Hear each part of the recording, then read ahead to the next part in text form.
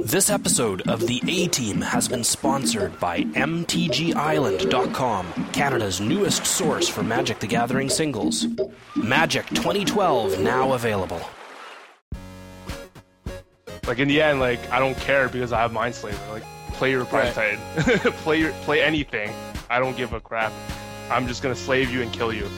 Welcome to the A-Team podcast, brought to you by ManaDeprived.com and 60cards.com. Check us out. In 2010, a crack Magic playing unit was sent to prison by the DCI court for crimes they didn't commit. These men promptly escaped from a federal pound-me-in-the-ass prison to the Canadian underground. Today, still wanted by Wizards of the Coast, they survive as podcasters of fortune. If you have a problem, if no one else can help, and if you can find them, maybe you can listen to The A-Team.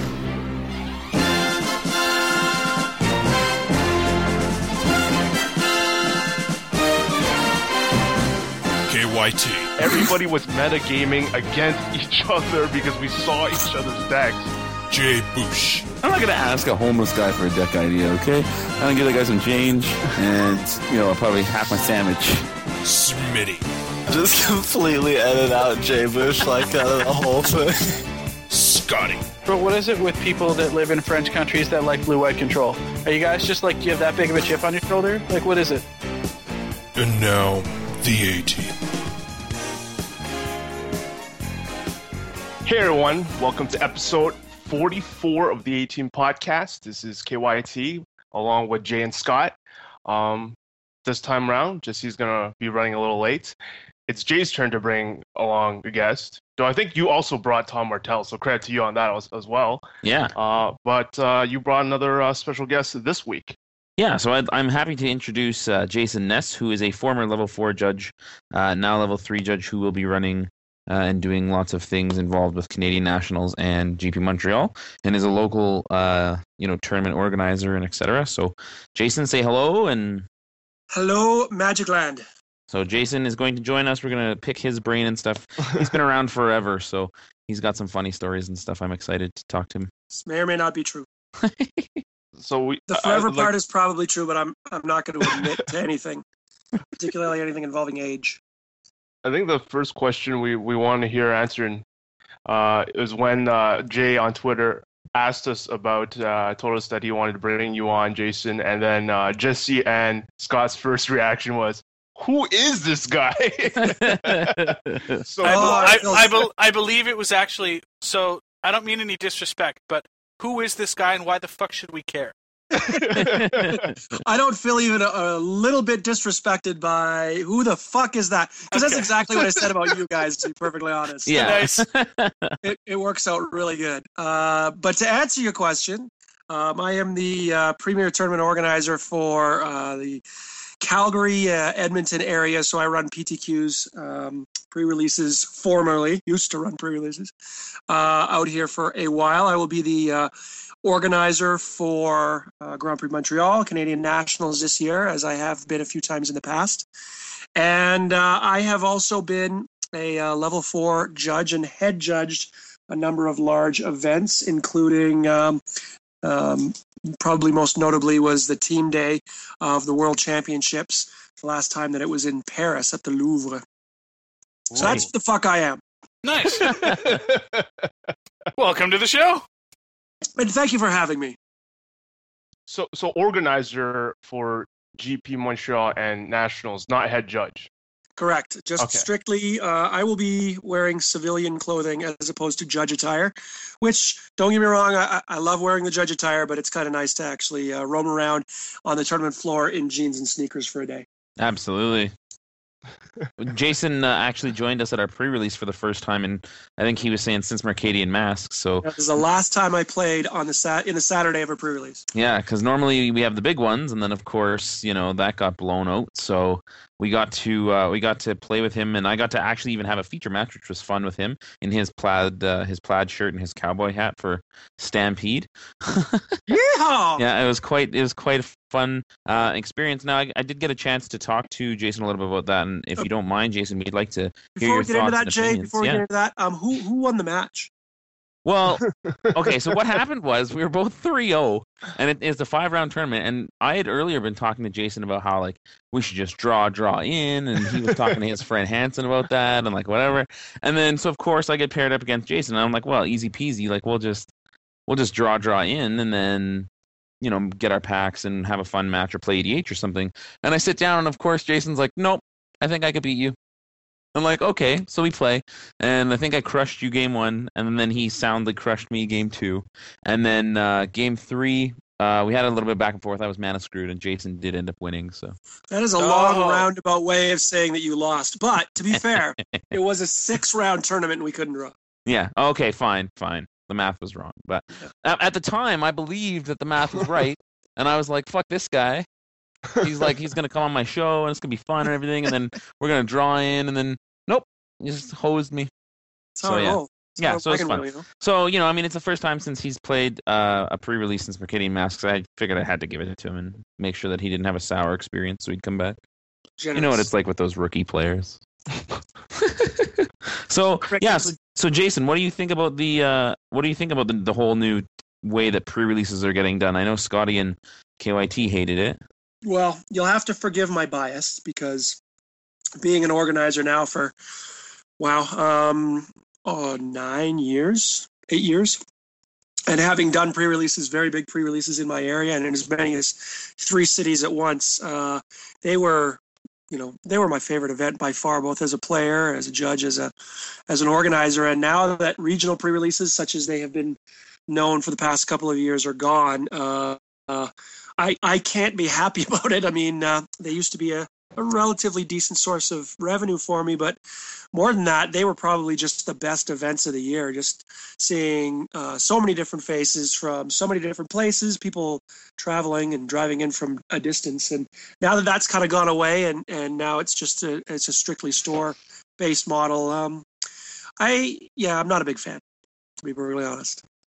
So, like, we have speculated before, and Tom Martell kind of speculated with us that the reason that they did that is to support the smaller stores. In my experience, I mean, we didn't have any small stores complaining about it, the good ones anyway. So, like, I heard a lot of horror stories from this weekend. What do you think the solution to this is?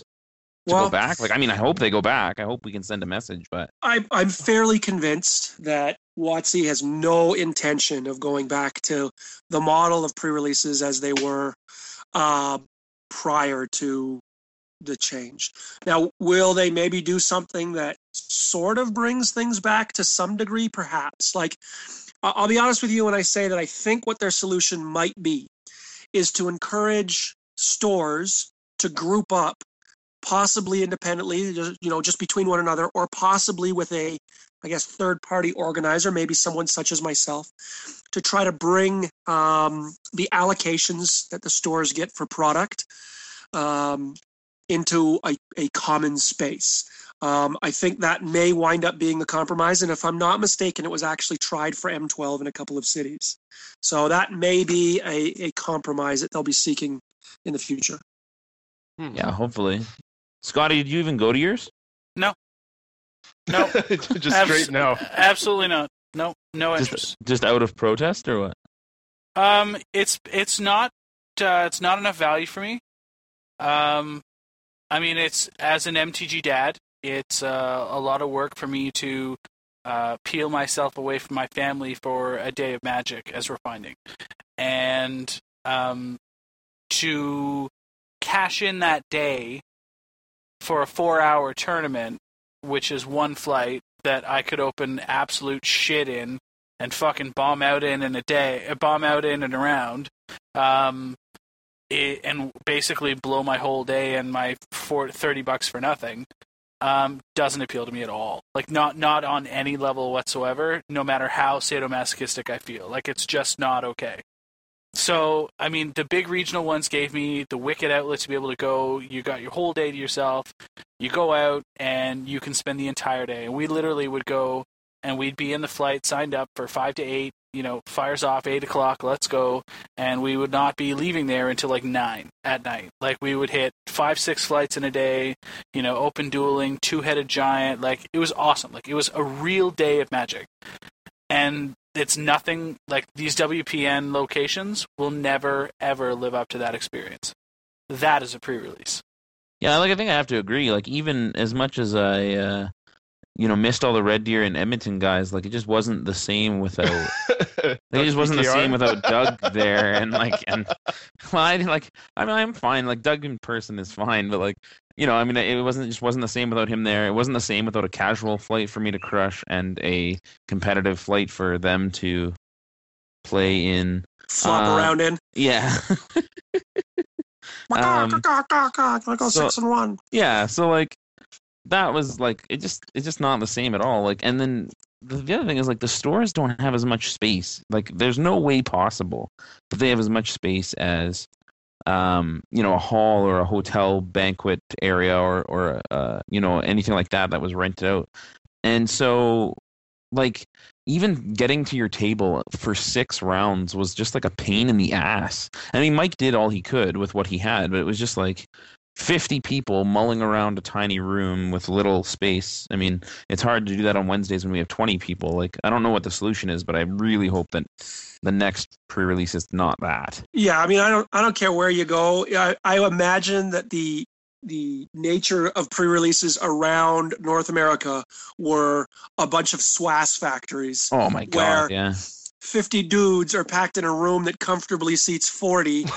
And by the end of the day, the ripeness of the space is so overwhelming that, people trying to get to the Vietnamese place next door are avoiding it, thinking that something's coming from there. Yeah. It's making the food funky, when in fact it's really just a bunch of sweaty dudes upstairs in a Magic playing room, not really. Oh man, and it was like a rainforest in there for humidity. And then after like the 4th or 5th round, when people dropped and left, it was like a refreshing spring day. Like it actually, the room itself had a climate. For fuck's sakes, like it was just. I think that would be the norm. So anything that will change this, I'm in favor of. I was not excited by the experience, even though it was a fine tournament, and like you said, Mike did everything he could, and barring an alternative, I suppose I'll go to the next one, but hopefully there'll be something better in the future. Yeah, me too. I heard a lot of people talking about how they got turned away from their pre-release as well, which just seems so counterproductive. I mean, Mike was taking pre-release signups where you had to pay in advance because of the limited space, which is understandable, but just like so many people getting turned away from their pre-releases for a set, like that's a core set, so you don't have as many people going in, and B, it's a set that like new players should be, everybody should have access to, especially new players, and like when you're getting turned away because there's not enough space in this tiny little room, like it just seems so awful. I don't know how that's, better than what it was before. I don't know why they even made that change. I'm calling it now. If things don't change, Innistrad is going to be a clusterfuck. Yeah. It's going to be crazy. There's going to be easily twice as many people that want to play in the fall when there's no Stampede, when it's not hot, when it's not a core set. It's going to be off the rails. Yeah. So I think as your experience, in your experience in running these events, though, like, isn't the first set of a new block always the best pre-release? Yes, 100%. Yeah. So, that's, and for all those reasons I'm sure you mentioned, right? Like, it's not just, yeah, that's right. We get one new block at the same time every year. Yeah. Well, I guess intuitively it just makes sense with the timing too, like you said. Yeah, lines up well. Yeah, summer ends, people are back at school or, kind of winding down from vacations and whatnot. It's the newest of the new. And so, the fall set is always the biggest attended. And if nothing's going to change, then it's going to be a head-on collision between a SWAS factory and some pissy Magic players. Well, and like Scotty has a kid that plays Magic, so it was like, even that, like just one person, it was go to a big pre-release, play 3 or 4 flights, do drafting and whatever, but it was also with 2 people. So like, it's not just the people that come out and go and play, and pay their $30 and leave. Like, it just seems to me like it's just so poorly designed. Like, and there was nothing that they brought into it. Like, my big thing is there's nothing they brought into it to kind of counteract that. They just said it's going to small stores now. They didn't give us more promo, more product, more anything cool. They didn't introduce any new prizes or any new way of doing anything or a new format. Like, yeah. You know, they just said, nope, just go play somewhere else where your haunches touch the haunches of the other fat guy you're sitting beside. I think one of the things that people don't understand, especially when they see a change like this, is they're like, why would they ever do it this way? And what I think that a lot of people don't understand is how loud and how strong a voice the retailers are in Wizards of the Coast here, which I fully expect and understand. I get it. They're the people that are primarily responsible for moving Wizards product. So when they say, we're cranky, we're mad, we want you to change it, they're going to listen. And I know that by and large, store owners didn't like regional pre-releases. They didn't get any piece of that pie. It was a day where nobody was in their store. It was a day when they weren't accomplishing anything as far as Magic was going, and they're watching, people such as myself have very successful days moving a lot of product over the course of a 12-hour period, and they're getting none of that. Yeah. And so I can understand why they were pissy and why they, had a lot to say to Wizards about it and why they wanted it to change. So I get that much, but I don't think Wizards is necessarily doing the math on all the ramifications that come from a change like this. And I think going forward in the next couple of weeks, they will. Well, I hope you're right. I mean, this just gives a huge opportunity. I mean, the WPN change is basically, all it's really said is that you have to own a storefront in order to run an event, right? Like that, the underlying factor is that, that's the qualifier. So, up here, for example, Skyfox Games traditionally is the one that runs our major regional pre-releases. And they've got a storefront out in Oshawa, right? So, I'm not sure why they don't run them still. And frankly, I didn't even look to see if they did or not. But I probably should have. But, there's nothing stopping local game stores. I mean, if you've got this opportunity to run a pre-release and run it big. I mean, if the regional ones have been chased out of town, as it were, there's nothing stopping you from renting a hall and, moving it out there, getting all of your staff there, shutting your store down. You're going to make a ton of money. Like, you're going to sell on volume alone. I mean, Jason, you just said, for all the money you made when you were there during those events, that's a huge opportunity. Sure. And a local game store should be able to make a shit ton of money there, shouldn't they? There are a couple issues there. One, Wizards of the Coast allocates to stores, meaning they limit the amount of product that the stores are able to get. They don't just say order as much as you like. So they are limited by that factor. And there also is, I think, or going forward, there may be sort of a nervous tension between stores doing that. If one store rents a hall and says, hey, we have a hall, you can get as much space, we got as much space as you can possibly fit your ass in, come on out, that'll go super well, except now all the other stores will go, well, I guess we got to do the same thing. So I think there's a nervous tension because that's a cost that nobody has to bear right now. And I think if one does it, then they're all going to have to do it to keep up. And now all of a sudden it just becomes a less profitable venture for everyone. So I think there might be sort of a, like a bunch of gunslingers staring across the bar at one another going, all right, who's going to pull the trigger first? Who's going into the hall first? When I think what they really want to do is they want to say, let's just all go in together. We'll each bring our allocations to the same place. Let's let Buddy, who knows what he's doing, run it. We'll take a piece of the pie, but we don't expect to get, everything. We just want to make it so that as many people can play in this tournament as possible. We don't have to turn anybody away and can sell product. I'm sort of the mindset now. Why even have a pre-release? Sure, call it a pre-release, but let the stores sell. That's when people want the product anyway. Mm-hmm. Why even have it a week before you can actually sell it? Why not just have the release, call it a pre-release if you want, so people don't think it's taking it away, and move product. Like, at this point in time, I fail to even see what the point of a pre-release event is at all. So what you're saying then is, and this would be another way for Wizards to kind of like show their appreciation for the WPN locations, right? Because as a pre-release location, if you're eligible to be able to move all that product, then you're able to screw some of the large volume dealers like, the Walmarts and all those people that are just there basically moving boxes at retail and schlubs are paying it, right? So that gives you the opportunity as a WPN patron to go in, buy your product, get it a week before everyone else, and, I think that's a sweet idea. Sure, but don't expect WotC to piss off the Walmarts of the world either. Well, no, I understand that, but I mean, at the end of the day, you're catering to the player base too by doing it, right? So it's like a win-win. And I mean, Walmart's not going to get too upset, I wouldn't imagine. I mean, truthfully, they don't get pre-releases anyway. True. So they're not missing anything. So speaking of like pissing off the big Walmart stores and etc., what how do we feel about MSRP and the fact that game stores charge more than Walmart because they can? No way. Doesn't. No, Walmart here is way more expensive than most of the game stores. Really? Most of the dedicated game stores, yeah. It's different here. Yeah. That's interesting. Well, I didn't know. There's lots of things that are different there, Jay.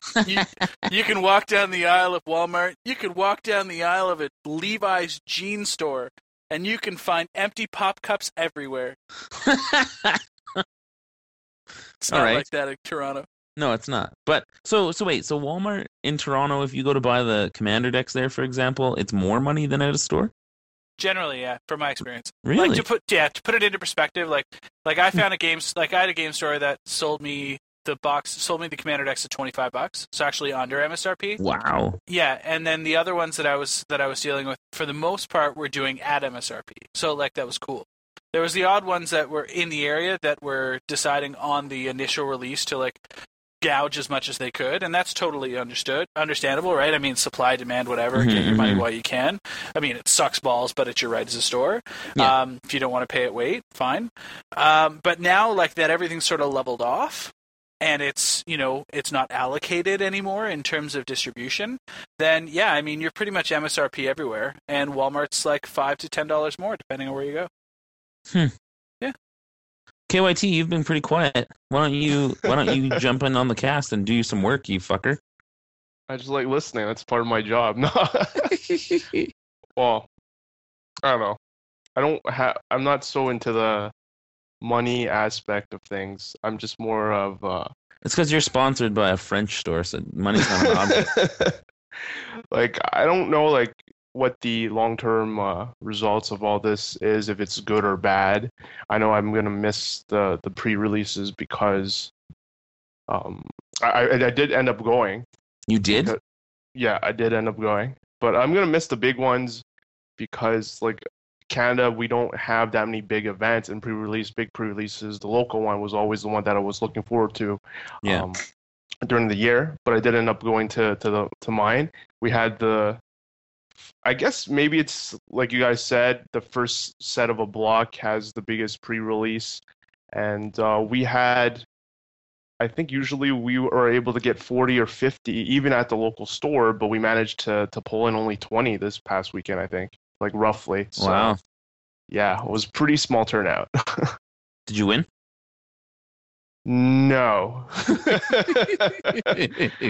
I won my first match, but then like I had a family lunch, so I told the judge, I'm like, I gotta go. If I don't come back in time, just forfeit my next round. I'll play the rest. Well, so I managed to go 2-2. Nice, good for you. But nice. So like, did you open anything good? What was your experience like with the only 20 people? It was fun. I mean, of course, it's largely very straightforward compared to the other formats. So I knew what I was doing. So I didn't have to really think hard about my pool. The most interesting card that I had was the new Fact or Fiction Sphinx yeah. Of Uthun. I mean, I also had Overrun in my deck, but people don't know how to play against Fact or Fiction, and at Sealed, it was funny because I'd play it, and some guy would see Overrun, and then he'd take all 5 cards because he knew I would take an Overrun no matter what and kill him. So he'd take the 5 cards, put them face down, shuffle them, what? divide them into 2 piles and let me pick. And I'm Oh like, my okay. god. I'll take the overrun with the acidic slime or whatever it was. Yeah. And just No, kill it. no. Oh my god. So, but that card is really, really good. The Sphinx or Yeah. Overrun?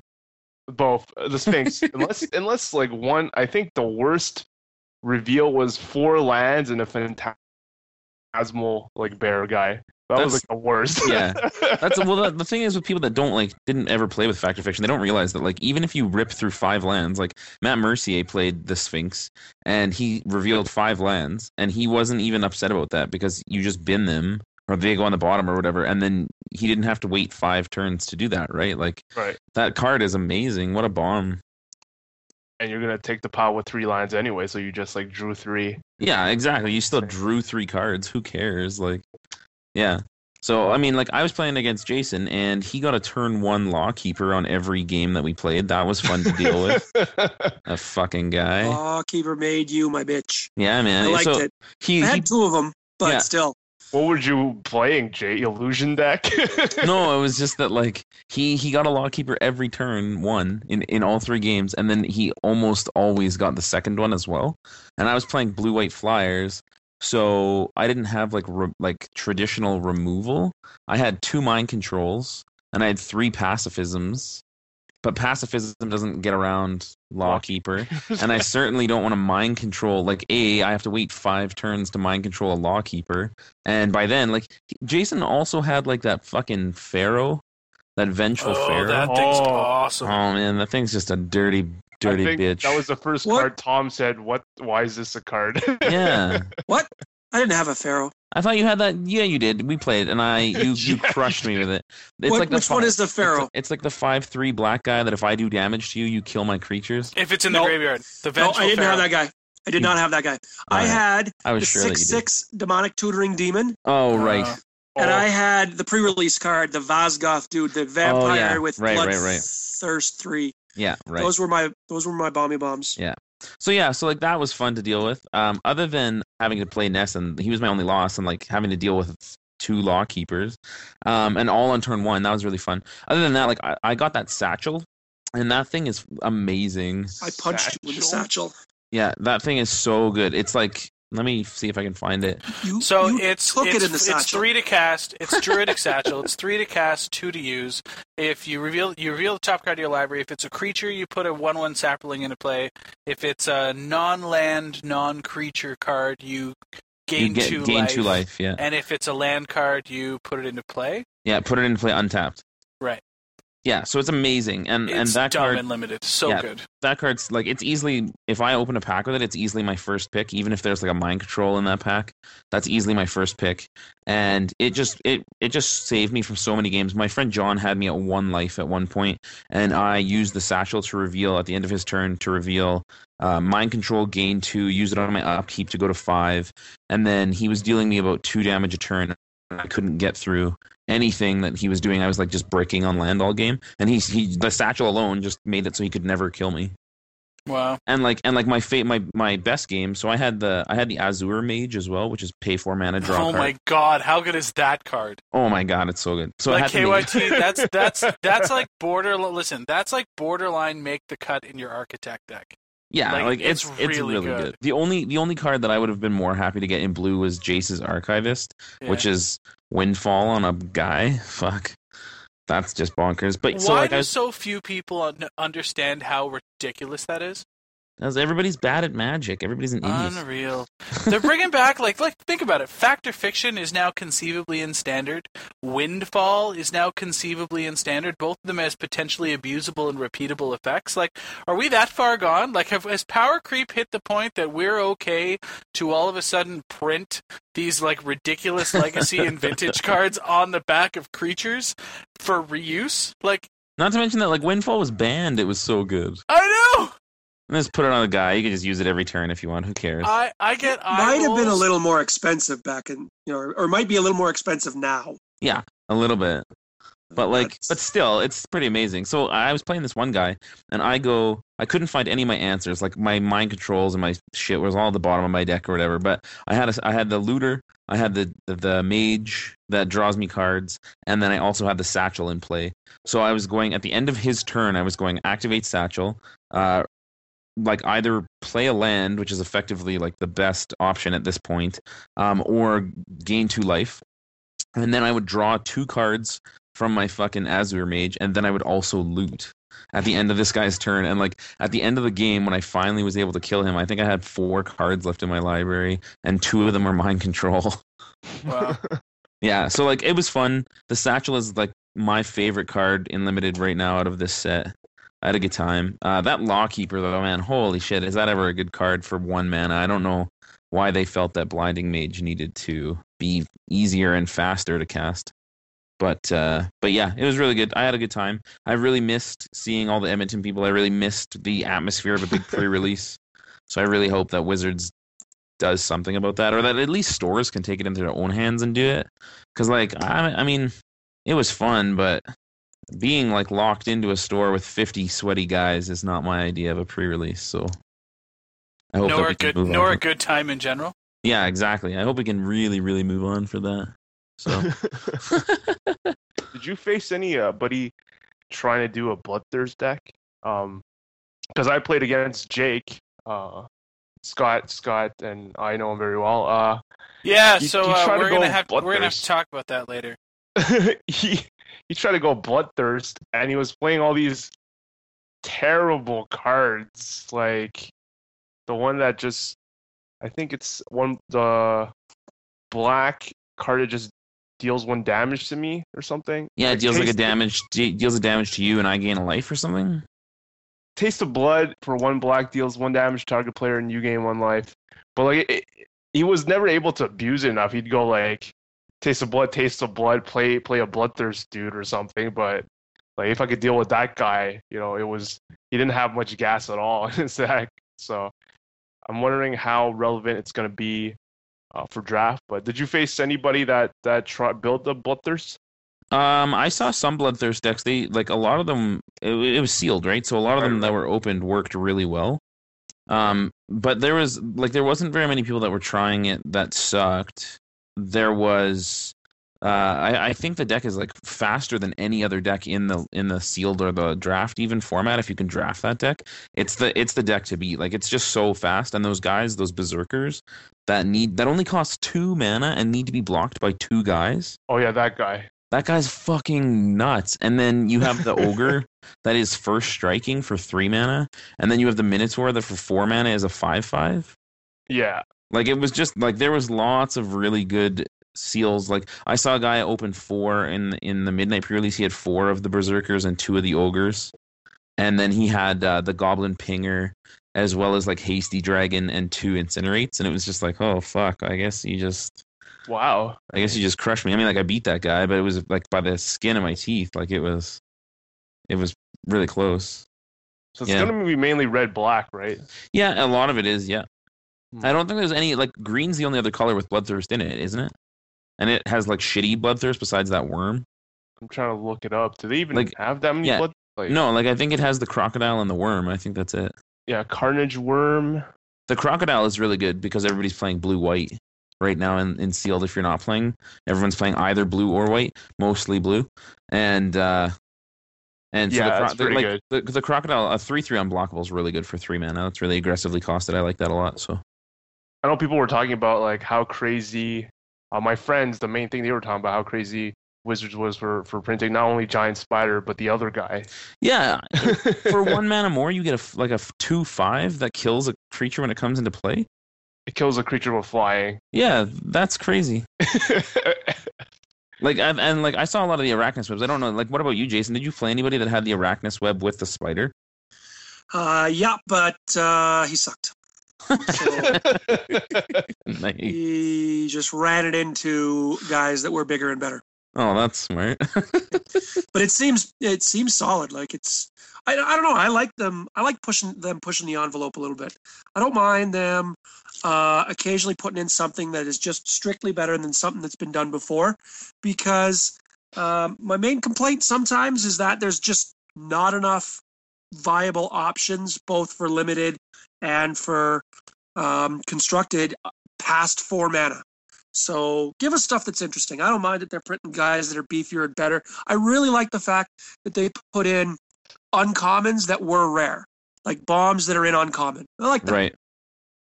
Like the 4/4 hasty Hellkite used to be rare. Yeah, the volcanic dragon. Volcanic dragon, uncommon now. I think that's good. It gives an opportunity to not have to rely so heavily on bomb rares. You can get a little something in your uncommon slot that gives you an opportunity to win the game. You don't just get garbage. I think that's true for sealed, but like I'm kind of scared for draft in the fact that like you might get 3 or 4 of those guys out of 24 packs, right? M12 is going to, especially early on. I think there are going to be some sick ass draft decks coming out of M12 just for that reason, especially when people don't really quite realize, where stuff is on the pick order radar for a little while. There's going to be some sick draft decks. Yeah, I think it's going to be crazy. So, I mean, that being said, we can kind of get off this topic because Scotty didn't even go to his, so I can tell that he's getting bored. But why don't we give you some time here, Jason? Why don't you tell us more about Canadian Nats this year? Because I think KYT is going to go. Scott, I don't think you're going to go, but you are going to GP Montreal, maybe. And KYT is going to go to GP Montreal, so we can talk about that. Yeah, definitely. Sure, yeah. Toronto. Got some Canadian Nationals in Toronto this year. Third weekend in August. And it should be a good event. Like all national events, obviously the main event takes center stage, but put together a little side event schedule that will hopefully encourage people who aren't necessarily qualified. As I imagine some people are going to want to try to come and grind in. But, even if you're not interested in playing and in the main event for whatever reason, if you happen to be in the area and just want to play some Magic, get your Magic on. We've got some public events going on that should provide for lots of fun. One quick question, Jason. Did you play a role in last year's Nationals? I played no role in last year's Nationals. Okay. I did U.S. Nationals last year and actually couldn't make it out for Canadian Nationals at all, so that kind of sucked. I try to go every year, but I've been on a bit of a dry spell. Why? What happened last year at Nationals? You sounded like you had a bee in your bonnet when you asked that question. No. It was just like a curious question because that was my first Nationals, my first year, really trying to focus on competitive Magic, and I qualified and had a great time there, and just wondered if I missed meeting you at that Nationals. That's all. You did not. I was not there. But I will just put a little prop out to my website if anyone wants to find out more about the event, westcanevents.com. And then there's a click on there. There's a link on the main page that'll take you to Canadian Nationals as well as Grand Prix Montreal. Yeah, right on. Go ahead. Make sure you guys go check that out. I know Jason from the tournaments that I've been with, like just big pre-releases and stuff. It's always fun. Anyway, you got any cool, fun stuff lined up for these tournaments at all? I've never been to like something like this besides, Portland GPs. So, all kinds of stuff. I'm going to be leaking information bit by bit as the summer goes on. My GP Montreal page has been up for a while. We just added a Facebook page. So if you're not linked in and you want more details, just search events Grand Prix Montreal and on Facebook, and you'll be able to plow in there. But as far as the main event goes, main events are main events. Everyone sort of knows what to expect from that. But as side events go, we've got all kinds of fun stuff scheduled, including some Commander tournaments, your usual slate of booster drafts and winnow boxes. I'm going to be doing... Wizards has a problem with people calling Friday Night Magic or naming things Friday Night Magic that aren't actually Friday Night Magic. So I'm not allowed to call my Friday Night Magic Friday Night Magic. So I'm calling it the day before Saturday Night Magic. And at the day before Saturday Night Magic, we're going to be giving out the day before Saturday night foils. Nice. And we're also doing something that's kind of cool. I've done it at my local events, but I call it bounties. Basically what happens is a whole bunch of people at the beginning of the event get bounty badges, and the idea is to hold on to your bounty badge for as long as you can. Every time you win in a match that has a bounty badge, you get prizes, and if you happen to play somebody who also has a bounty badge, you get their badge too, and you just keep winning more and more prizes. So this is kind of a little twist on the day before Saturday Night Magic.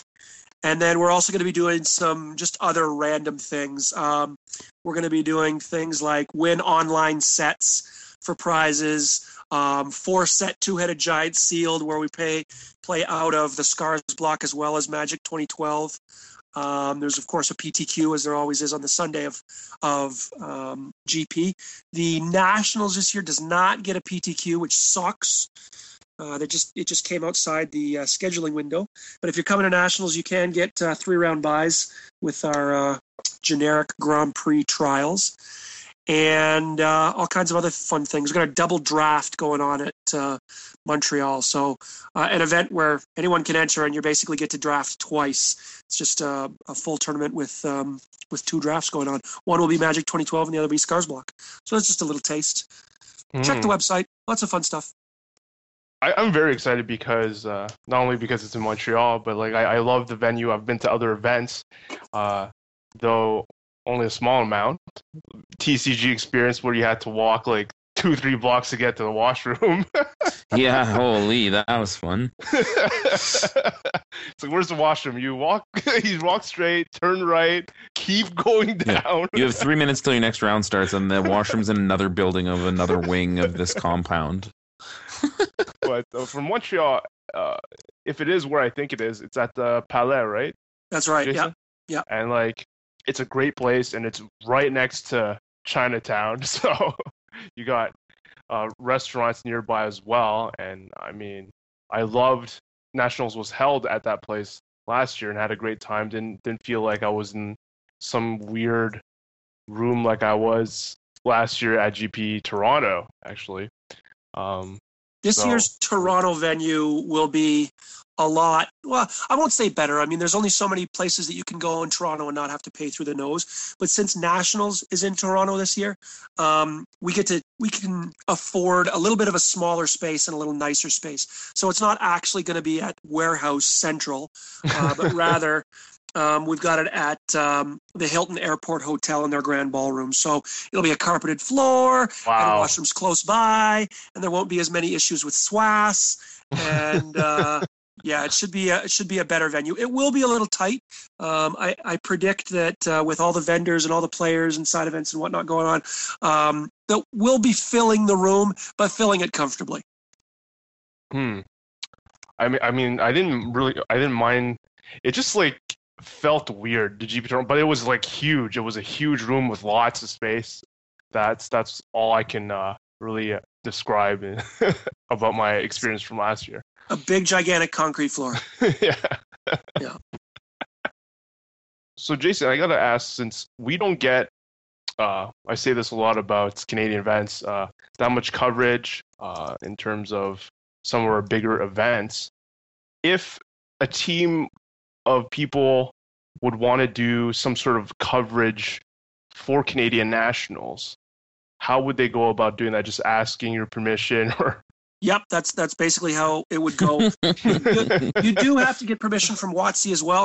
I can't unilaterally give you permission, and I actually do have some requests already for some coverage from third parties. So yeah, the best thing to do is send me an email, which I suspect you would have, or you could find on my website, and I can get all that approval put in place. You bet. Sounds great. Like, I'd be really interested if I wasn't actually playing at the event. I'd be pushing hard to do something for it. Maybe if you go O2 drop like always, you can bump in as a guest announcer. You need more Barnes. Just get one of your Barnes to do it. Yeah, there you go. Like last year we just had written coverage, which was fine. I mean, we've had written coverage forever, which I've enjoyed. But it's now like every place has video coverage, and I just love to have some of our players get their. I'm ready to bring out the Canadian GGS. Yeah, that's what we want, man. Like, we've talked about it before on this show. I guess, how do you feel about that, Jason? And like, the video coverage is good, but like, it's almost it's boring. Do you know what I mean? Like there's got to be something done to kind of spice it up a little bit more, and like maybe that's camera angles, maybe that's more insight. But like, it's not like watching hockey. Do you know what I mean? The first thing you need to do is you need to have me on. That helps, because I'm a fly motherfucker. No, I'm kidding. I don't really know. Like, I've watched a lot of it. I every time there's an event that I have anything to do with, I always watch the coverage afterwards to see if I'm in it. Right. That's what a narcissist I am. But there's only so much you can do with people sitting at a table playing cards and thinking. You know, it's not like there's body checks in Magic, although I have put proposals forward for some full contact variants for the game that I think would be fantastic. I like your chances, Jay, if we run that. I like your chances anyway. Yeah, I think so. I think you can mow some shit down. Yeah. But there's only so much you can do with the format, and I think people know that going in. I don't think people tune in to watch Magic expecting to be on the edge of their seat. I think they tune in expecting to watch some people make some strategic plays, and if it's going to take a little while, that's fine. Obviously, it helps to have some personalities on there that can kind of keep things moving while you're waiting for somebody to go into the tank for the millionth time in their finals match. Yeah, really. Which it annoys the hell out of me as much when I'm standing on the floor watching the game as a judge as it does from my computer watching it in coverage. But, I mean, that's the game, right? Yep, absolutely. I just feel like, you know, they figured out a way to make poker interesting. They got to be able to do it with wizards and spells. Editing. Just don't do it live. Just show the thing after the fact. That's about the only way you can do it. I mean, believe me, if they had a camera on the top table of the World Series, there'd be people who would watch it, but it would be mind-numbingly boring. Oh, my God. Right on. Well, I mean, I know you have to bounce there, Jason, soon. Do you have any last, topics you wanted to go over, or any scumbag stories that we're waiting to hear? Scumbag stories.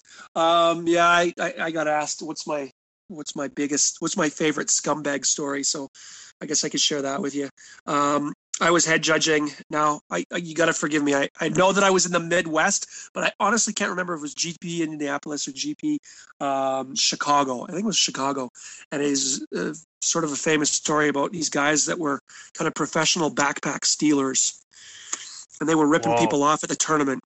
And that particular year, it was 2 years ago, there were a number of GPs that had been hit.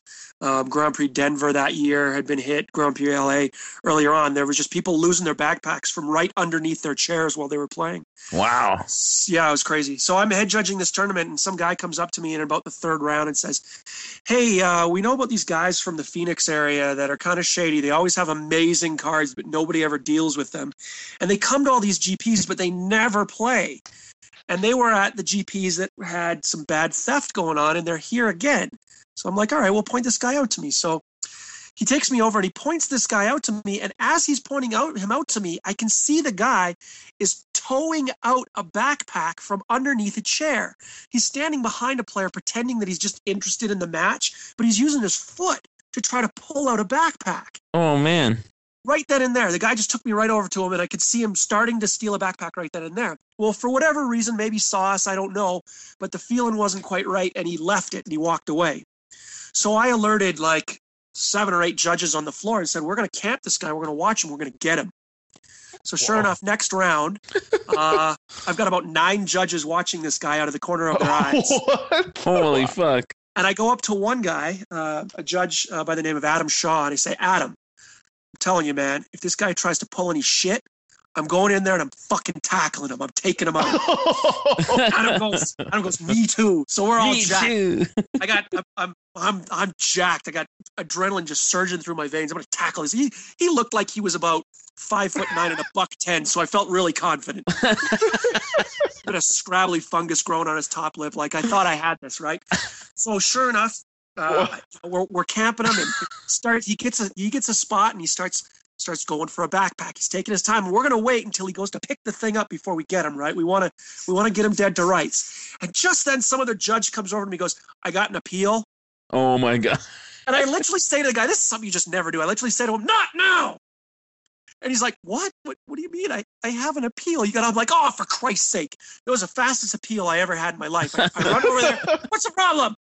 This guy said, yeah, he's right. The judge is right. Now, do you mind? And as I'm walking back, I hear this big commotion. I'm like, fuck, I missed it. I go storming over there, and Adam Shaw and 2 other judges, one of them is huge. He's like 6'5" and a solid 250. They're all sitting on the guy. And he's like, I didn't do anything. It looked like there was a yard sale with his shit. Like there's a cell phone that's shot 10 feet away, and one shoe is another 5 feet away in the other direction, and they're just sitting on the guy. So I just kind of storm over there all pissed off that I didn't get to tackle him. And I just come over and I say, dude, we've been watching you, and you're caught, and you're going to stand up now. You're going to walk to the back with me silently and without any help from these gentlemen, because if you try to run away, I'm going to yell out that we found the guy who's been stealing backpacks, and I'm going to point to you, and good luck getting the fuck out of here. So sure enough, we take him to the back, and the police come, and they charge him, they take him away, and to make a long story slightly less long, they wound up getting lifetime, him and his buddies, there were 3 of them, they wind up getting lifetime bannings from the DCI, and I believe they were convicted on felony accounts of theft. Whatever that means in the U.S. I don't know the details, but they got charged and convicted. So that's my number one douchebag story of all time. Tight. Man, that's crazy. I think I heard about that, and I'm actually glad that you guys caught them. That just seems so bonkers to me. I've never thought of, I always think that when my bag's between my feet under my chair that it's safe. The worst part about it is that this is how stupid they were. They didn't think they were actually going to be able to get him on anything, because while he did pick up the bag, he immediately dropped it. And I don't know if there was no real evidence that they had that he'd stolen anything. But what the guy did when he was at the jail being held for the day is he phoned over to the hotel, and he's like, hi, my name's so-and-so. Something happened to me. I need you to go into my room and send me all my shit. So the hotel's like, fine.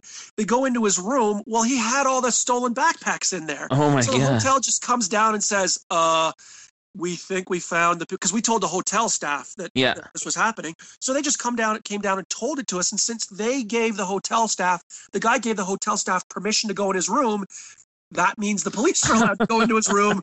So they recovered all his shit. So everybody that had stuff stolen that weekend, we were actually able to return it to everyone because the guy was an idiot and let the hotel go into his room and recover it all.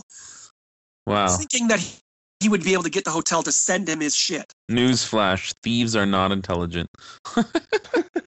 That's just so bonkers, man. I wonder how many people else he ripped off. Like, that just seems so shitty. And, like, anytime that's ever happened to me, I think I've had my entire collection stolen twice. It's just, like, I don't even want to get back into Magic once that happens. It's just backbreaking. Yeah, that guy managed, at GP Denver, managed to steal the backpack from, and for the life of me, I feel like an idiot because I can't remember who it was now, but he managed to steal the backpack from one of the guys that was in top 8 as he was playing his semifinal match from directly out from underneath his seat. Wow. And he had like tons of type 1 shit in there. Like it was a big deal. That's fucked. It's very fucked. Fuck those guys. Wow. That's like the craziest story on the A-Team, I think, ever told. Pretty close, yeah. Yeah, that's right up there. Like, hearing Jason so excited about tackling a guy. And like... I was going to kill him, and then I had an appeal. I was so ready to take that fucker down. I wanted to so much. I had an appeal. I can just picture it, too, like bullet time. Like, Jason's running and jumps and goes perfectly horizontal to, like, just Goldberg spear this guy. The camera rotates and then just you realize it's just a dream and that there's an appeal that needs to be done. I wanted it so bad. I had that football tackle plan and everything. God damn it. Next time. Son of a bitch, eh? Yeah. Right anyway, boys, it's been a blast. I do have to bail. Sounds great.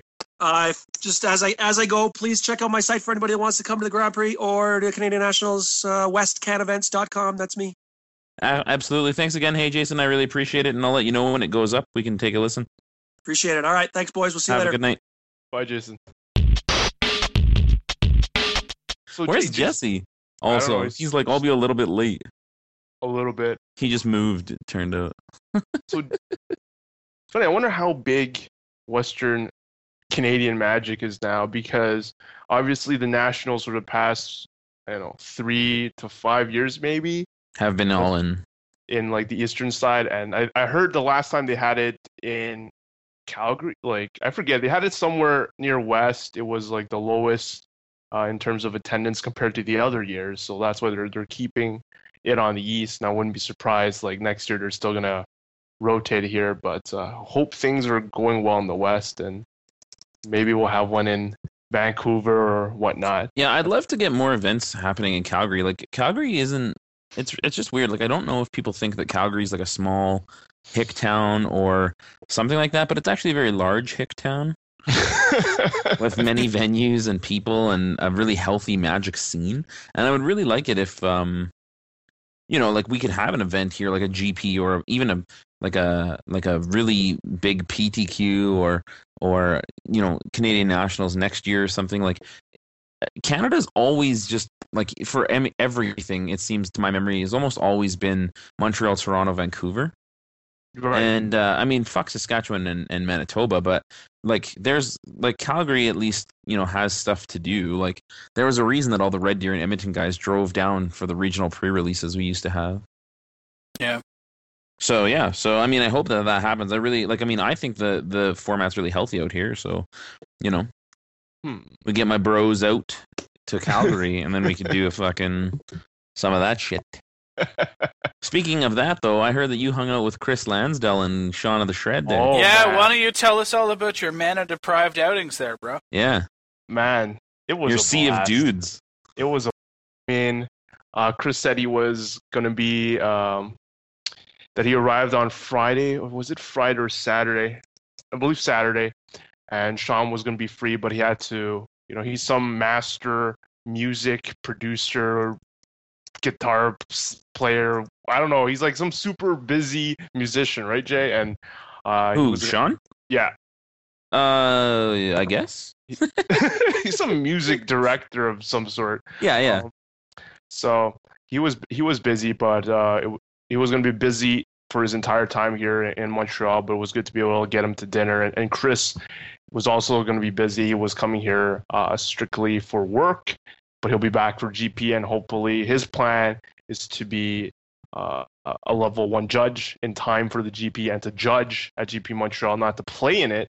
So I'll be really excited for him once that happens. But so we went out, and I have to say that this Lansdale guy is legit. I mean, after dinner, we went to a bar, and he was smooth talking the ladies while we were just watching him doing his thing. I mean, that guy, and but he had a lot of failures, you could say. No, A lot of liquid courage.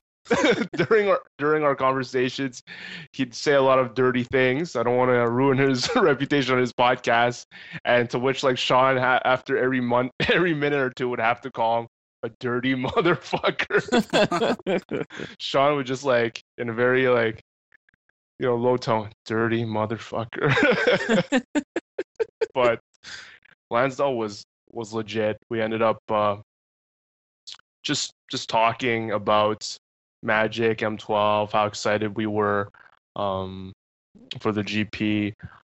We did end up having time to play some Commander, so I actually got to play Commander with Chris, but we all lost to this crazy Shroom deck that people said was a douchebag EDH deck. I mean, Chris just got mind slaved multiple times and just died. Nice. That sounds fun.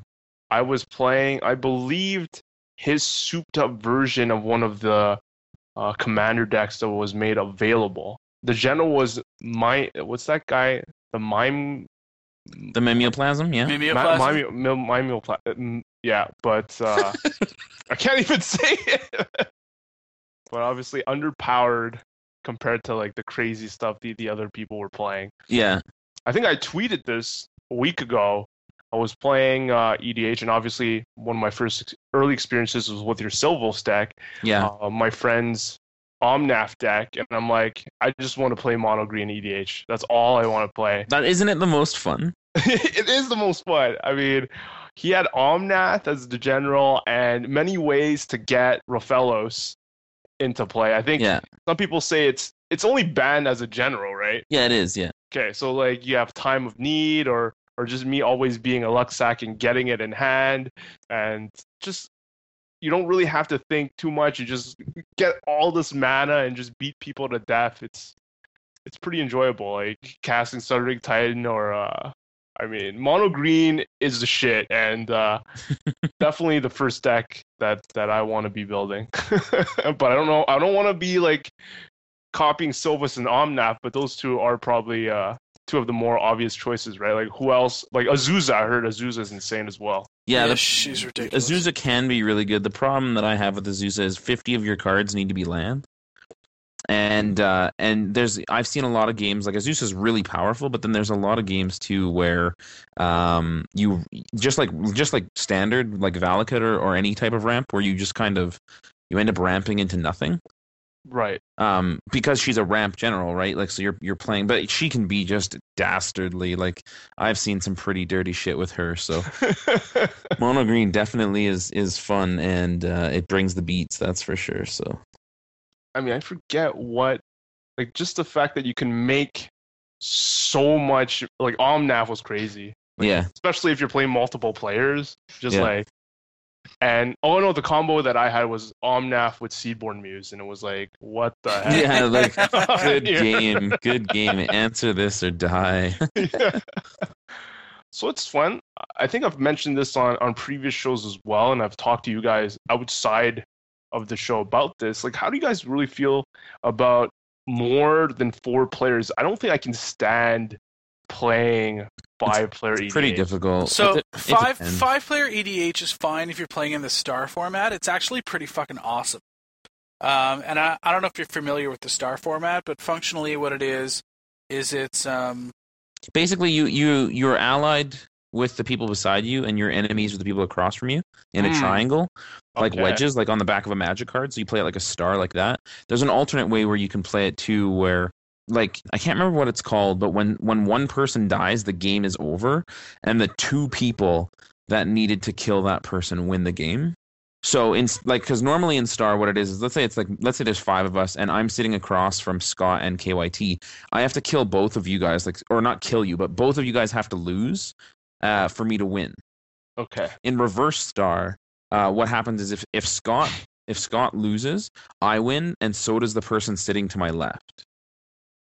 Okay. Who's not allied with Scott, right? So it's the idea behind it is it encourages a lot more, table politics, but you also get some more time to. It's a lot faster because you don't have to worry about. You can pretty much like attack, with Reckless Abandon because you're not worrying about fucking, if you're ahead on the table, 4 people obviously attacking you back because your allies per se or your non-opponents can't attack you with their creatures. So I like that. It's pretty cool. And the best way to do it is to make sure that it's fair. Is when you pass the turn like across and to your left or something like that, so that you're never allowing basically both of your opponents to attack you at once, right? Because like if you go around the circle, both of your opponents follow each other in sequence if you just pass it around in regular turn sequence. Yeah. Oh, so you kind of go across. I've never done that, but that's an interesting concept. You go across the table so that way you're never in a position where if you're down, both of your opponents basically fucking curb stomp you. So it's a lot more fun. It's a healthier game in general. And it's awesome. Like I'll almost prefer to play Star EDH over a 6-player or even a 4-player game more often than not, because you really get to watch other decks really like go off and interact and do their thing without it necessarily, getting in your way. But you still, if you're a griefer, you still get to play spoiler, right? Because like if one of your allies is killing their guys too quickly, and you need to stop them from winning so you can win. Otherwise you lose. So it's pretty awesome.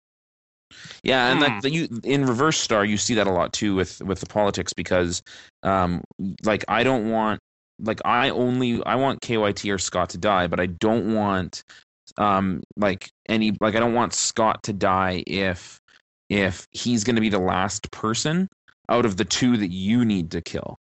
Right? Like, I want Scott dead, but I don't want him dead right now because you're still living. I want him dead later when I've killed you already.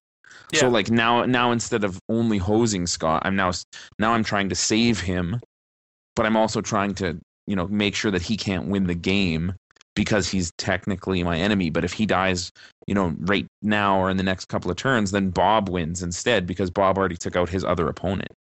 Yeah, it's awesome. Yeah, it's absolutely it's really fun. But I mean, I would agree with KYT that like EDH games with more than 4 players, for me, I just get bored. There's just too much stuff going on, and they just go too long. And how about this? Anybody who's playing EDH, the first couple of turns should be land go. Like, there's not a whole lot you're doing on your first couple of turns in EDH besides land, Sol Ring go, land, top go, land go. And the other thing is, like, if you're going to use a top, and it's turn 2, so you go on turn 1, you go top, on turn 2, you go land, go, and then you wait for 4 other people to fully do their turn, and then you top, and you're not playing blue and you don't have a counterspell in your hand, you're being a piece of shit. The house rule that we run with is that, obviously you just say, okay, and I'm going to top at the end of my turn, or I'm going to top at the end of my last person before me's turn, right? Yeah. But you go ahead and you process the top while the rest of the players are playing. You, of course, reserve the right to, like, alter your top right before your turn if some shit happens on the board that you're able to, that would influence your change. Yeah, I think that's fine. I've heard other people play where they, like, you can undo your top and cast your counterspell or your Doomblade as well. I think that's just bullshit. But I think altering the top would be fine. Yeah, just because to save, you're committing just to save to it, right? time, right? And you know what? And bottom line is, sometimes if you have that counterspell and you are playing that deck in EDH, then you know what? I mean, you just be quicker with your top. Like, if you got to do it at end of turn because you might need the counterspell, that's cool. Just be ready to be snappy. The thing is, like, you built your deck, and if you're going to be the guy that builds the deck with all the counterspells and all the tutors and all the infinite combos, and you're going to be that douche, could you please not waste my fucking time? Like, you're already wasting my time by playing this deck. Could you not waste my time by wasting, like, all these extraneous minutes, like, tutoring and or choosing if you're going to counter every single fucking spell? Like, your deck, so you should just know what you're going to go tutor for. And, like, last night we were playing until, like, 4 in the morning, and it was really great. It was really great. Somebody went, I'm going to go land, I'm going to tutor for this card, and then I'm going to say go. And I'm like, okay, I'm going to start my turn then. Yeah, exactly. And that's how when you were over from GP Toronto, like, that's exactly how we do it.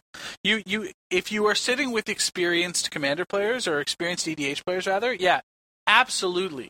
People are just sensitive of time and are looking to move the game along. Yeah. 5 players, if you are playing with a group that is sensitive like that, generally is fine. Yeah, like, generally, yeah. Things just move. 6 gets tough, but if everyone's invested in it and somebody's playing a red deck, you're probably going to be okay. Yeah. But any more than that is just insane.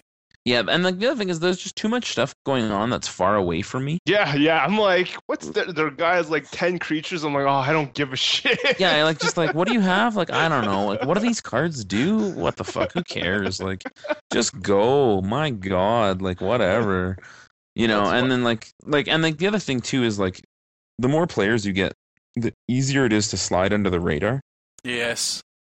And that happens so often, and politics is such a big, like, politics and mind control and, like, Jedi mind tricks is such a big part of especially of EDH multiplayer, because, like, you can totally get someone for no reason other than the fact that people have no idea what those cards do, right? And with 6 people or 5 people, it's just so easy for some guy to sit on his 7-card hand with his Rhystic Study that he snuck in on turn 3 and his Mind Stone and his 2 Consecrated Sphinxes, and this may or may not be me. And it's just too easy to do that stuff, right? That was me last night. We played some EDH last night, and we had actually 7 people at the table. It was insane because Alex is off school, right? So he played a game with us, and we had a ton of people at the table. Shout outs to Dezo, Dezo, Weeman, Alex, of course, and Andy and Mo and Jacob. Yeah, there you go. Anyway, so we were all sitting at the table, and we had a 7-player game going, and I decided to whip out my Zedru deck. my Zedru deck. Right. So shoutouts to Luc Saunier for his feedback and him volunteering his list. We went ahead and traded our EDH lists on Google Plus. Yeah, so I gave him my birthing pod list, my Bant pod list, and he gave me his Zedru list. So I took it as a baseline and got some neat ideas, like how fucking awesome is it to play Nin the Pain Artist and Swans in the same deck? Yeah, pretty much. Any idea how retarded that is? Yeah. Wow. Yeah, and Stuffy Doll? Yeah, that's what I'm talking about. Anyways, so shout out. So I was able to literally run that deck under the radar, did absolutely almost nothing the entire game. I think I wrathed the board once. And otherwise just put up stuff like Collective Restraint, Maze of Ith, made a bunch of blockers, didn't do much.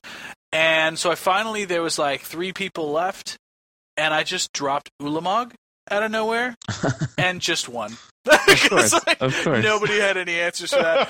I'm just looking around the table and I'm looking at my hand. I'm like, well, what am I going to do with Route, Evacuation, Reigns of Power? You know what I mean? I'm like, and an Ulamog on the board? I think I'm okay here, guys. So, yeah, it ended up going all the way. It was pretty good. But yeah, I was that guy. I did nothing all game. In our game, I really enjoyed when Justin played Magister Sphinx. I mean, cut everybody's crazy life into 10, and I'm like, okay, this game's gonna end soon.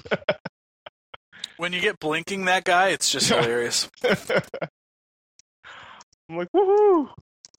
Yeah, this is it. It's the way Magic is fun, when you're just doing these big dumb things. I remember when I first started to play Magic and we were kids, and it was yeah, let's okay, so no attacks before turn 4. Okay? Yeah, I remember that shit.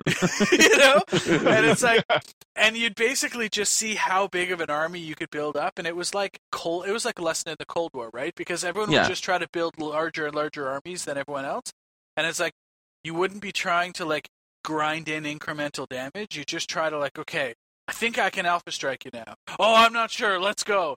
And it was just this. Last night, smash.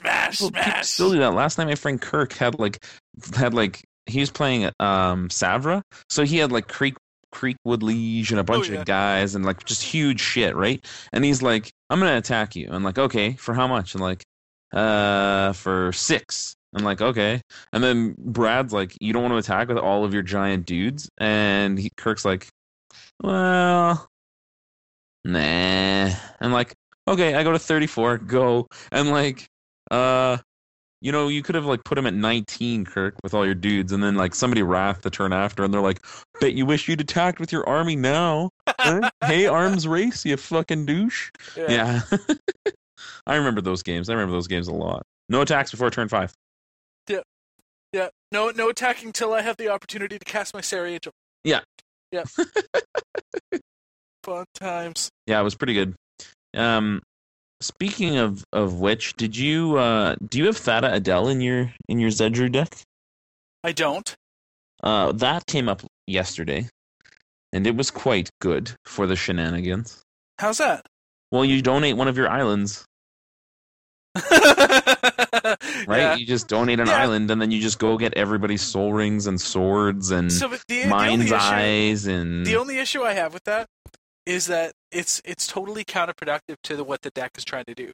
I played Blatant Thievery yesterday.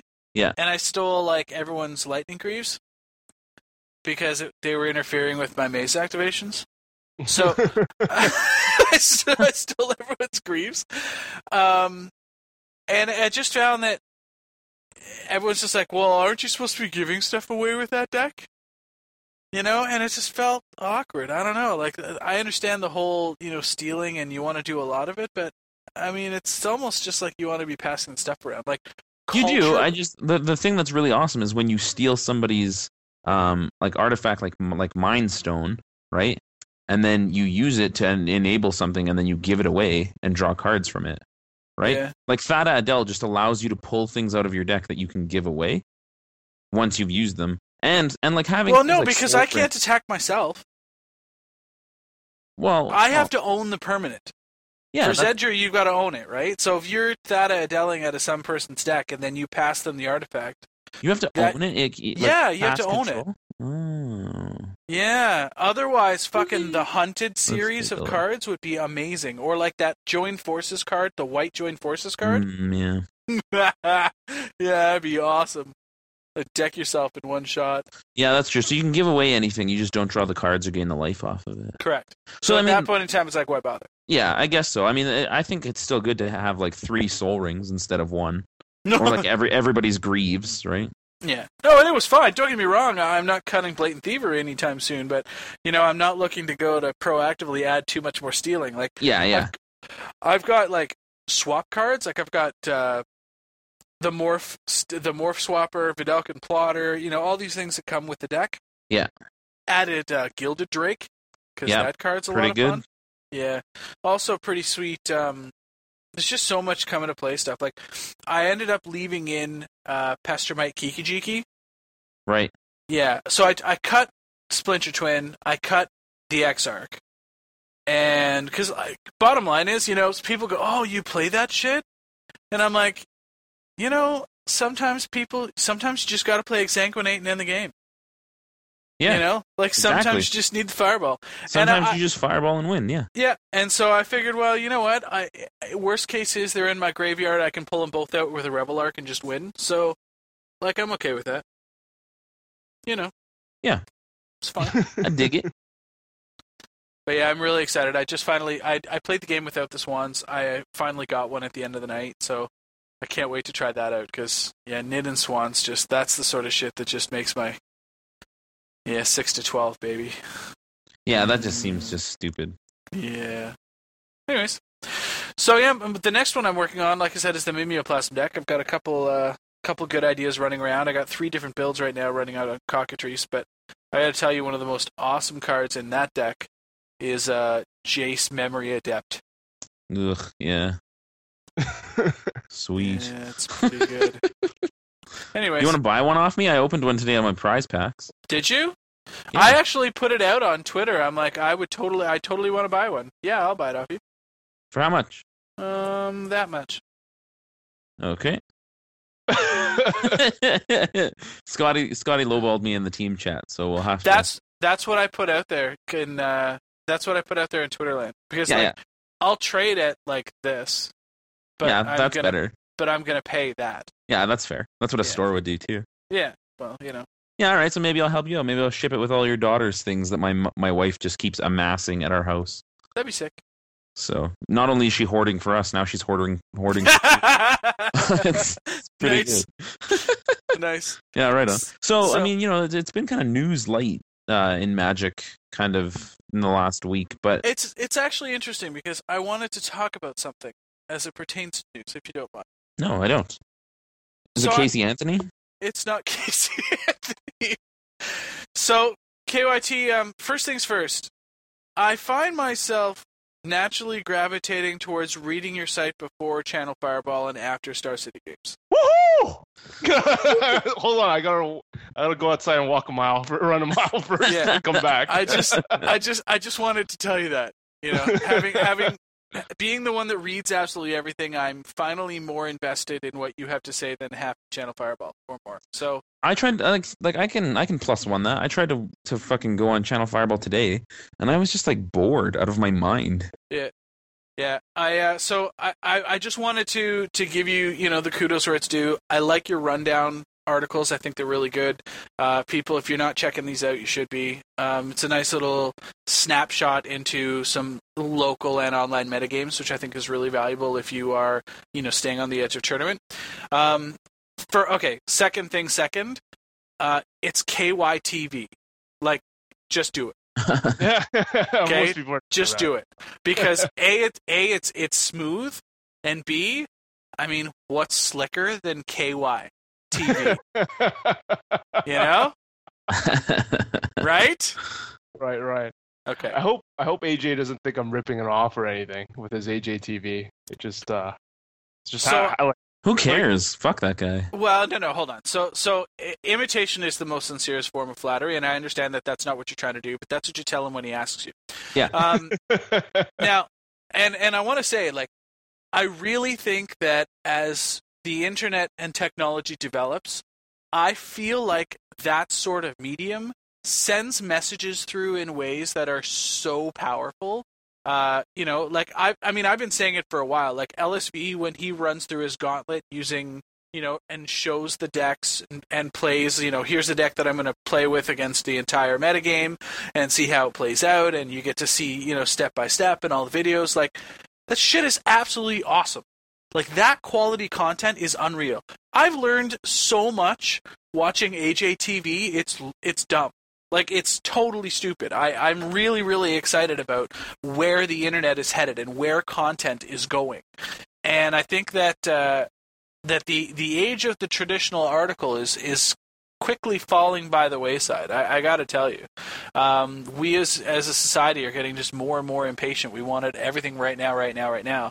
And I feel like really quality videos like you've been putting up and the AJTV and I mean even fucking Kibler have put up on today being Thursday, put up a series of basically his time through the daily videos using his new blue-black Tezzeret list with Torpor Orb.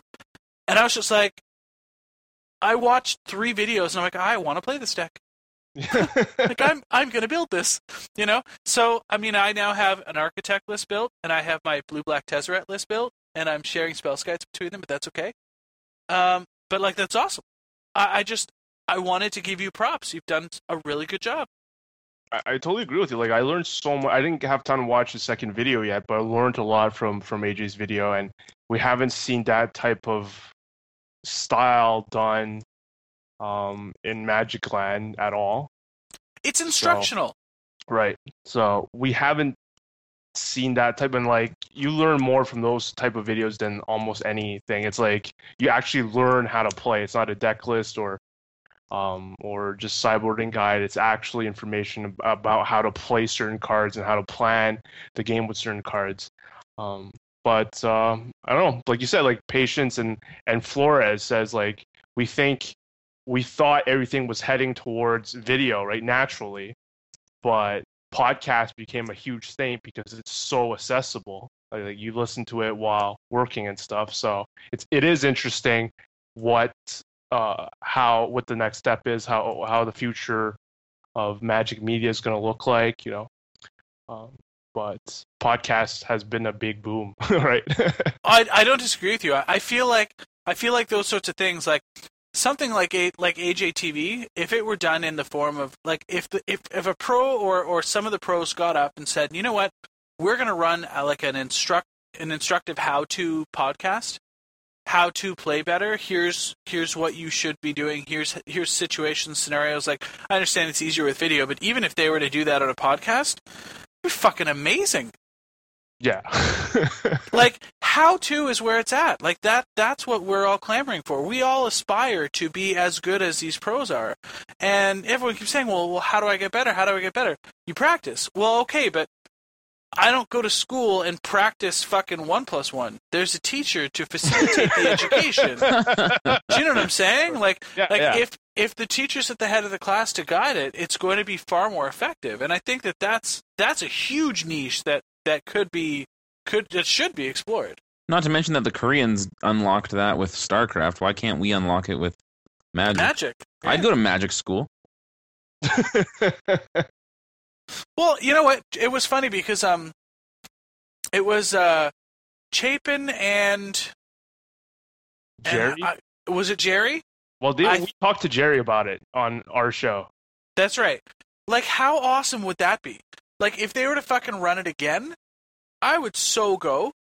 Yeah. They basically had for those of you that are late joining listeners, they held up an eBay auction, and they basically said, okay, we'll come down for, like a 3 or 4 day weekend or whatever, and we'll spend an intense Magic camp with you. And so it was like 2 guys that basically bid out and won, and these 2 guys went and spent 3-4 days with Jerry and Patrick to learn how to play better Magic, and they fucking played Magic for 4 days straight. Yeah, I'd be totally into that stuff. Fuck, that would just be bonkers, man. I'd pay for that. I don't have a job, but I'd try to go. Yeah. Well, like you said, Scott, it's not about like just playing more. No. There's definitely, like, you got to learn some stuff, and I guess like just now the fact that there's always new cards, new decks, that's the main focus. I have yet to even like have time to sit down and finish Patrick's book, Next Level Magic, and stuff like that. That focuses more on like the general way of playing. But I'd be totally down for more of this type of material. Yeah. Yep, I agree. And unfortunately, you're not going to find it here on the A team. But functionally, how to be functionally terrible. But we can certainly bitch about it. How to be functionally terrible by Scott McCallum. Yeah. I'd buy that book. A functionally terrible Magic player, but I got to tell you, I'm quite effective. I'm quite an effective political ranger at the table. I'll tell you. I bet you are. You are, though. No question. Those skills can't be taught. No, they can't. You're very right. So yeah, what else? What else is new and exciting? I mean, we were talking. You were gonna bring up my Architect deck. Yeah, I was actually. So you put up the most recent list in your rundown, right? And still with very sketchy cards to try out. Like I'm not sure where I'm at in terms of the green splash yet. Right. But I have it ready and slotted to try. I mean, you guys suggested it, so that's what, like, right? Like, you and a few people were like, you have, it makes total sense to play the one forest and a bunch of Misties, and I went ahead and did that. Not really impressed by the Sylvok replica since I played it. Like, you need more, like, initially I only played one forest and 4 Misties, and you definitely need more forest to actually get replica. Like, I'd usually get it, but I wouldn't have the forest to activate it. So it was like, maybe I just want Viridian Corruptor or something, because it actually activates when it gets to play. Then I'm like, then I'm screwed if they have Torpor Orb and still walks it out. So and that I was going to make the comment about Torpor Orb actually. And what I'm finding is, I mean, watching Kibler play the deck, I mean, it's close. It's really close right now. Now, it probably rolls to red deck, but I mean, there's a sideboard for that, and that's fine. But Torpor Orb's actually really powerful right now. Everyone likes to fucking talk about the do-nothing card, but it actually does quite a bit right now. Yeah, I mean, probably it stops, comes in. Does it stop the... Stops all come into play. Oh, right. So it just totally kills like Jesse's deck. Yeah, and that's what got me there. I'm like this card fucks him. His only out, like, I mean, he's got 2 Nature's Claim sideboard, right? Right. But like the only out normally main deck is like Acidic Slime, and what are you gonna do with that? Nothing. Nice 2/2. So that's where I always thought about Replica, and Replica can also like hit enchantments. So it's a very versatile card, but again, with playing with it and how awkward it is with the mana, I've never been impressed with it just because of that. It's really hard to work in. I'm glad to see you finally found your bearings and put Preordained in the main deck instead of Ponder. I just, the brewer in me, I'm like, M12 just came out. It's really good. Gotta try some cards. I mean, you really need to play, I guess, 8 fetch lands minimum before Ponder becomes better than Preordain. And so I just want to see it for myself, and just playing just a few games with it, I'm like, this is freaking terrible. Yeah. Ponder's just garbage unless your deck is set up that way. But yeah, you pulled up the Polish National second place in Architect deck. Basically, it's essentially the Brad Nelson list with a few tweaks. Yeah, they went ahead and added the Lighthouse Chronologist, and I think that the point is that when you're playing against Architect decks, there's a couple different ways to do it, and I think there's going to be 3. Like, I believe there's going to be 3 main different Architect decks. One is with the Proliferate theme, going really heavy, Poison, Thrumming Birds. Triskellion's nice in that deck because it's like an ongoing source of damage and counters and whatnot, and that seems fine. I really like the pod version because it does allow for some ridiculously broken draws. And then the last one, which I think we should expect to see, is going to be the Quicksilver Amulet version. Oh, I have yet to explore that one. Yeah, and truthfully, I don't think the deck's actually been built yet or put out there, but I'm sure people have it in there, on their radar. Like, when I ordered my 4 birthing pods, I ordered 4 Quicksilver amulets. That's going to be a card. You're looking at things like Factor Fiction Sphinx. You're looking at things like fucking Jin Gitaxis, that Good game. good game. I mean, I really like the idea. Frank Lepore, I think, mentioned it on Untapped Cast this week, but Treasure Mage for Blightsteel Colossus, that's pretty good, right? And then you're just running it out with the the amulet, because you could tutor him too, right? So I don't know. There's a lot of different things out there. I mean, Emrakul, sure. Does make me think though. Yeah, I'm not sure it's remotely as consistent as this podcaster deck, but it's definitely going to be. It's going to peak at a higher power level, right? Well, you gonna, let's say turn 2 Chalice, you want to turn 3 this, right? Maybe in an ideal draw? Well, no, because it's an artifact, right? So, I mean, you can, if you've got Looter, right? Okay. So you're going to go hardcore blue dudes to fuel it, right? So you're going to go Looter, you're going to go 2-drop, you're going to go Architect, cast, you're basically going to then cast the Architect, put out the amulet with mana leak up or something, you know what I mean? And then you could just run out another one. So maybe it's Looter, Spellskite, Architect, cast the amulet. Okay. And then turn 4, you're putting in whatever fucking fat dude you want. Huh. Right? Or you can go Treasure Mage turn 3, tutor your huge dude, and then if you go Looter, blue dude, Treasure Mage, then you play 4th turn Architect, and you're basically playing, casting.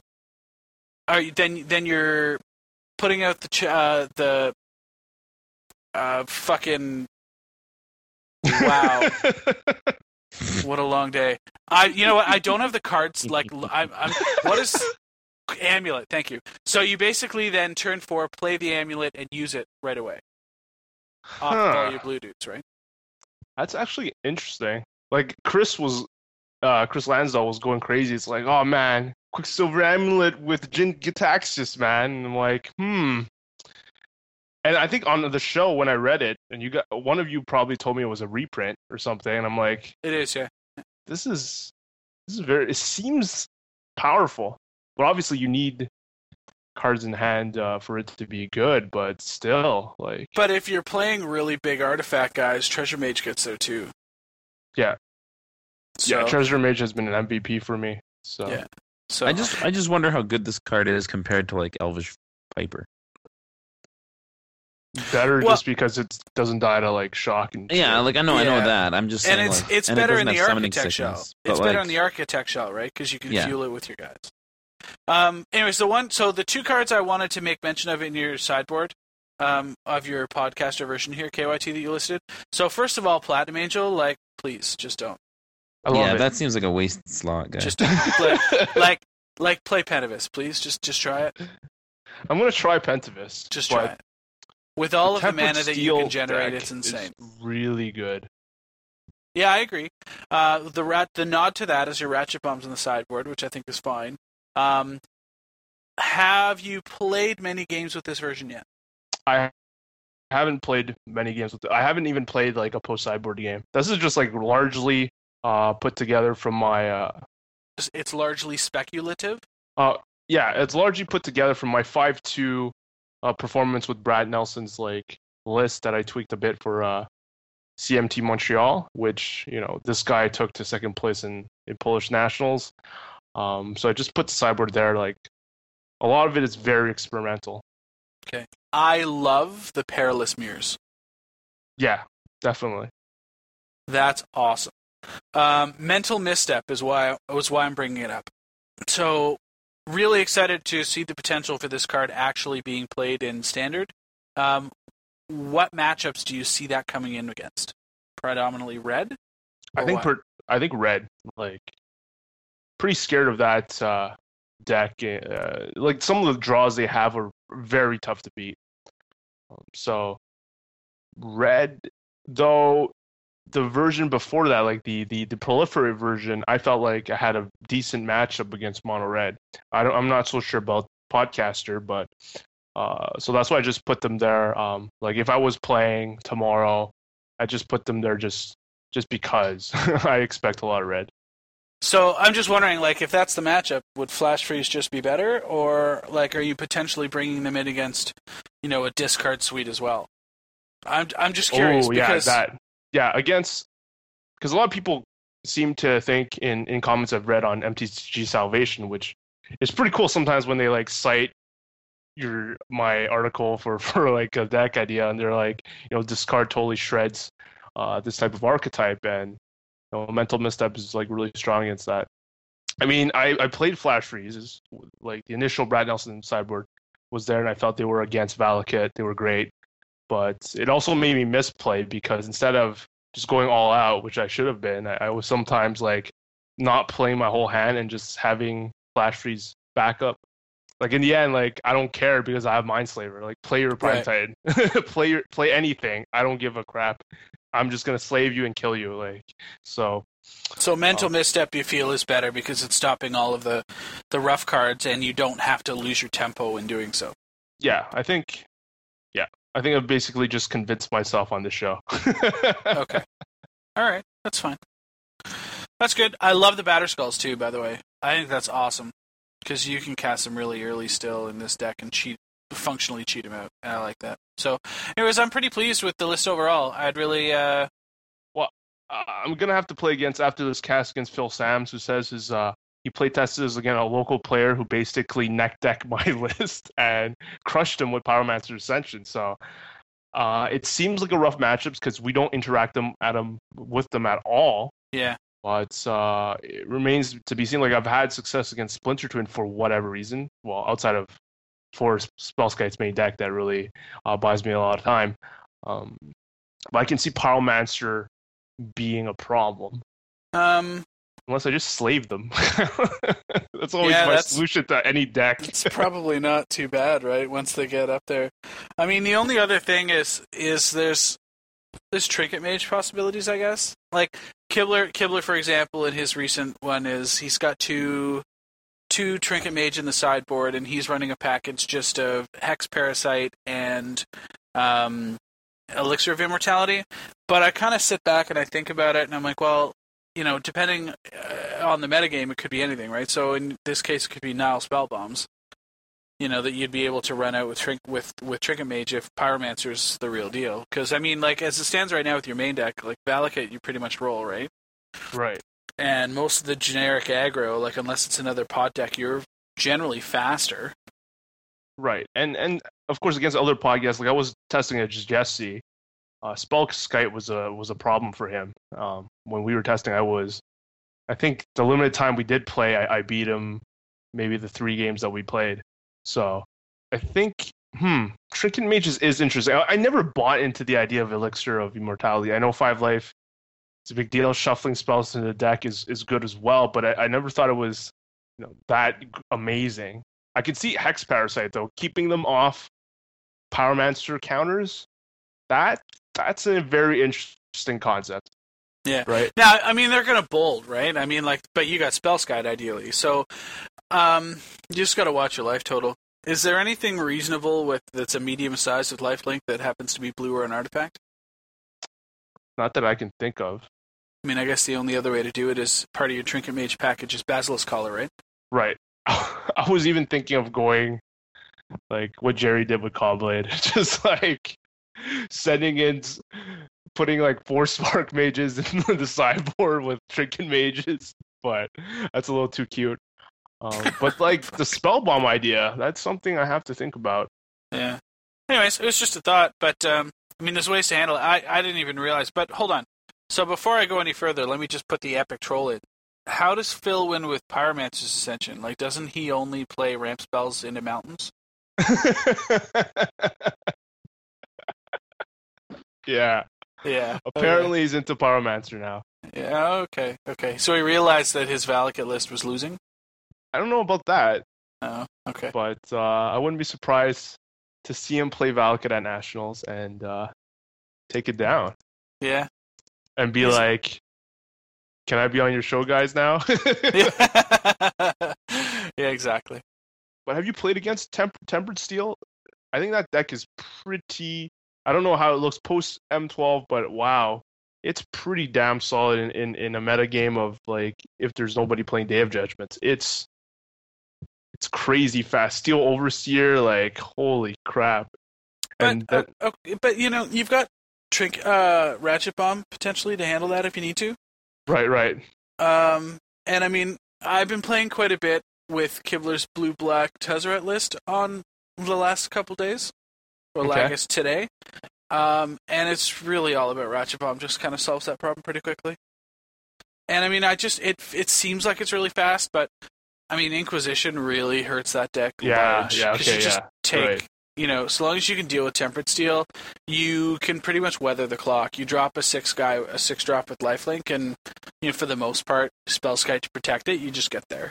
Yeah, like there's only a few spells that I'm really scared of, like Overseer and Tempered Steel are like the two craziest cards in their deck, and if I can get rid of those, like they're just a bunch of 0-1s. Like the only reason this matchup would be like super favorable if they didn't have Steel Overseer, because I would just Contagion Engine them and they'd die. But usually they have Overseer before I can set up the engine, so that's why I haven't been playing that. But enough about Podcaster. Jay, have you been playing Type 2? Yeah, I guess not. Really? I've been playing it. I just play Valakut. Nina's list? No. Are you playing Mono Red now? Like, is that what I'm hearing? I'm gonna try it. I think I'm gonna just. I'm tired of thinking, right? So I'll just do what everybody else does. That sucks, and switch into Mono Red and just play mountains and burn. But it's not as intuitive as I thought. So like, I'm trying to figure out a deck list. I've got one going right now, but I feel like I'm missing some cards and like. I don't know. I might just keep playing Valakut. I mean, I think that like right now it's so open. Like there's so many cards that I'm just not going to even consider when I'm playing. I know I'm just gonna get blown out by like some guy's turn 2 shapeshifter or some shit, So I'm not really sure. Like I think that like there's so much jank going around right now that I'm also kind of like tired of reading about it, because there's so much. Like, there's so many bad mono blue decks going around, and, like, there's so many bad mono black decks going around, and, like, all of Smitty's lists. And, like, it's just getting out of hand. I just want to play the best deck. So yeah. I'm interested to play, like, mono red. I've been, basically, the entire podcast, I've been goldfishing mono red just to see how, like, the hands turn out. And, I've never had a bad hand. Like this deck's just being really good to me right now. So that's exciting. I mean, whether or not it'll do that tomorrow is a different story. So what's your mono red plan in your sweet podcaster deck? Just a lot of Batterskull, Wormcoil engine, yeah. and just trying to get there with Spellskites too. Like I mean, like, Goblin Guide turn 1 is always going to be rough, regardless of what deck I'm playing. Yeah. Well, you answer it post-board of the Perilous Mirror, you're probably fine, right? Like, you're just going to trade aggressively, because inevitably you're going to have more gas than they are. And your top end is better. Yeah, your top end is better. So if you have better gas, then you can easily... Like, the only thing you really have to worry about is, like, active aggression. Yeah, that's pretty funny on a precursor golem.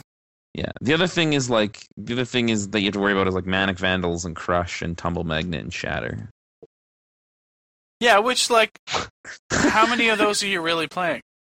Yeah, I mean, like I guess it depends on your meta, right? If I'm going to be playing against a bunch of people that are playing a mono blue artifact deck, I'm going to play a lot more. Because there's also Dismember, right? People are running Dismember. Yeah. I am like my Dismember's our main deck. Yeah. So. I mean, like I just can't. Like I was talking to Nina earlier today, and I'm really excited about Berserker. So for those of you that didn't play M12, Stormblood Berserker is a 2-mana 1/1 that has Bloodthirst 2, so it's a 2-mana 3/3, but it has to be blocked by 2 or more creatures. And I tell you, going turn 1 Goblin Guide, turn 2 Berserker, is I think that if somebody did that to me, I would just be so angry. Berserker! Yeah, I would be so mad. I would be a berserker.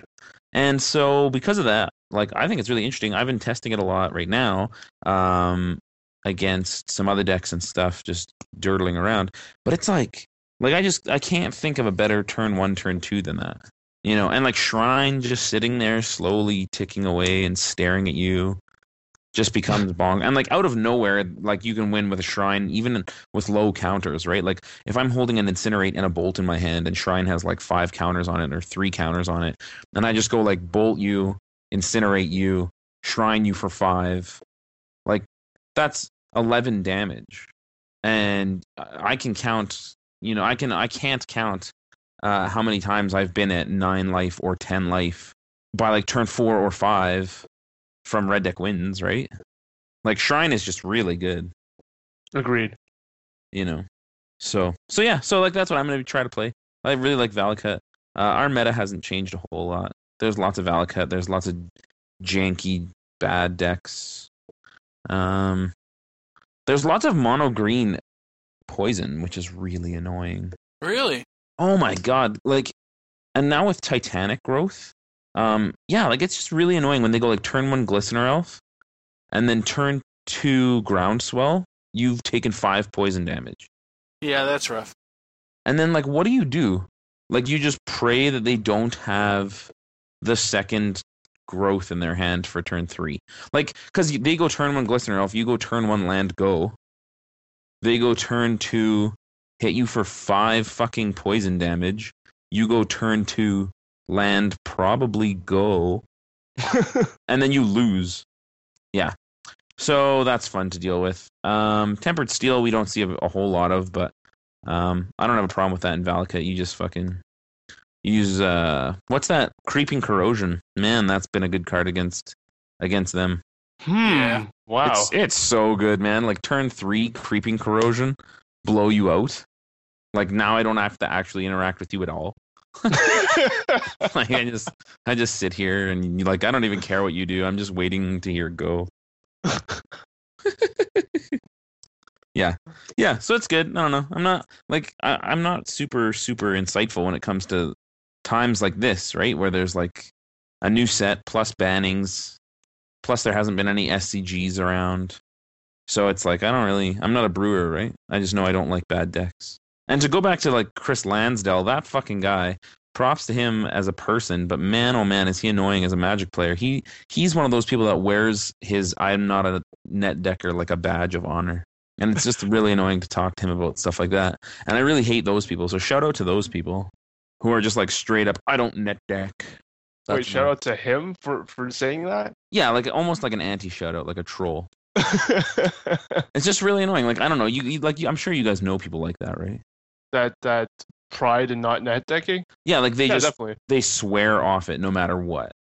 Yeah. And we've already talked about the fact that like there's a difference between net decking and not net decking, and a difference between like just coming up with simple ideas that the pros have all the time in the world to do and you don't, right? Like, yeah, I'm totally. It just comes down to what you're trying to get out of the game and how much time you have. I mean, if you're like a super full-time worker and have kids and have all these responsibilities outside of that, and go ahead and net deck if that's your best chance to win a particular tournament. Like, I have no issues with that. Yeah. I mean, whatever. I mean, whatever. Most of the net deckers are the ones that do well at tournaments anyway, so. Yeah, well, that's the thing, right? Like, it's just annoying when someone's like, I don't net deck, and then they bitch about how they lose. Yeah. Yeah. It's like, there's broken characters in fighting games. You don't, and then you're like, I don't ever play them, and then you just lose all the time. And it's like, well, you can only pick one. Pick one.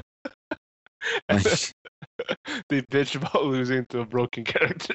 It's like, oh man, if we play NHL, you can't be the Penguins. You can't be the New Jersey Devils or the Detroit Red Wings. Like, okay, fine. I'm like, who are you gonna be? And like, oh, my team's Minnesota. I'm like, well, it doesn't fucking matter who I am. Yeah. Like, I'll fucking, me and my friend Jeff do that all the time, where he gets to pick any team he wants, and I have to be Croatia. And like I still beat him. The games are just closer. Like it's just annoying. God. Like, net decks aren't the reason that you lose. You lose because you suck balls.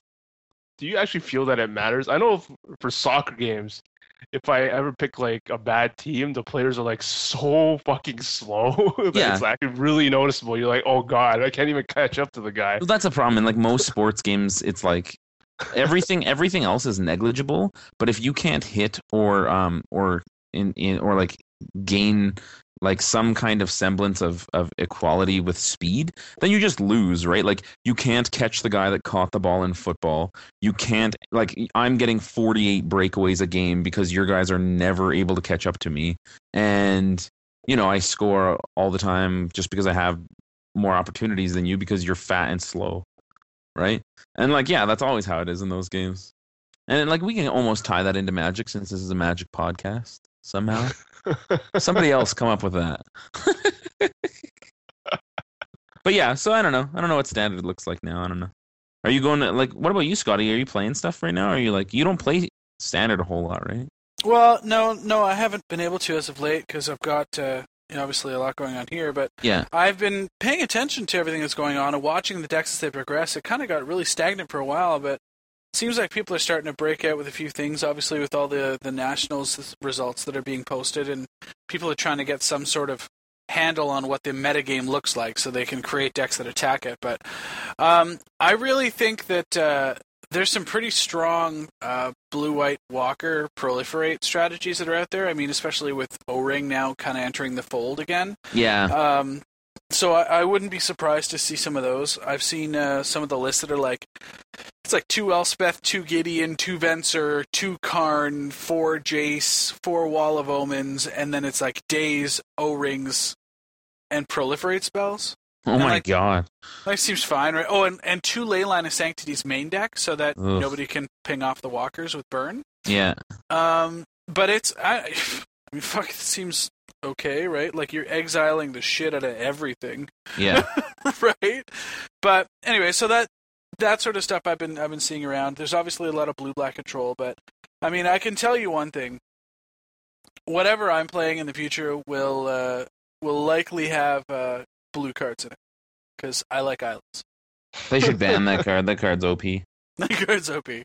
But yeah, I truthfully, I think that I'll likely end up with an Architect or a Tezzeret list. For sure. Like, I mean, I got them both built. I love them right now, and I've been trying to make that Tezzeret strategy work for some time. So, I mean, fuck, I may even get into blue-white, but, I mean, those are probably the 3 different decks that you see me playing. Yeah. So. I guess we can wrap it up.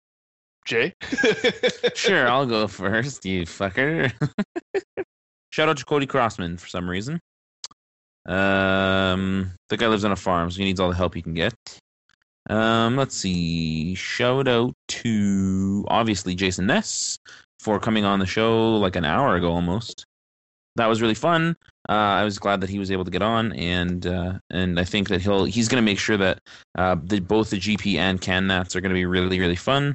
Shout outs to Jesse who wasn't here. Fucking douche. Also, this is what the first. Is this the first episode where we haven't had a full cast? Like no appearance whatsoever. That's awesome. I haven't missed any. Oh no, I missed one. Yeah, you missed one. I missed one at Christmas or whatever. Everyone has. Like, I'm currently the only one that hasn't missed one because you guys love to wait for me. You're the glue. You're the glue.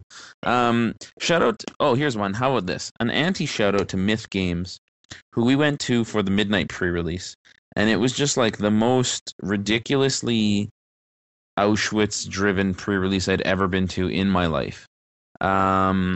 So there was like 50 people there, and it was 18 packs for first, which for those of you that like to do like math calculations in EV, it shouldn't have been less than 20 or 22 or 24 even packs at that number.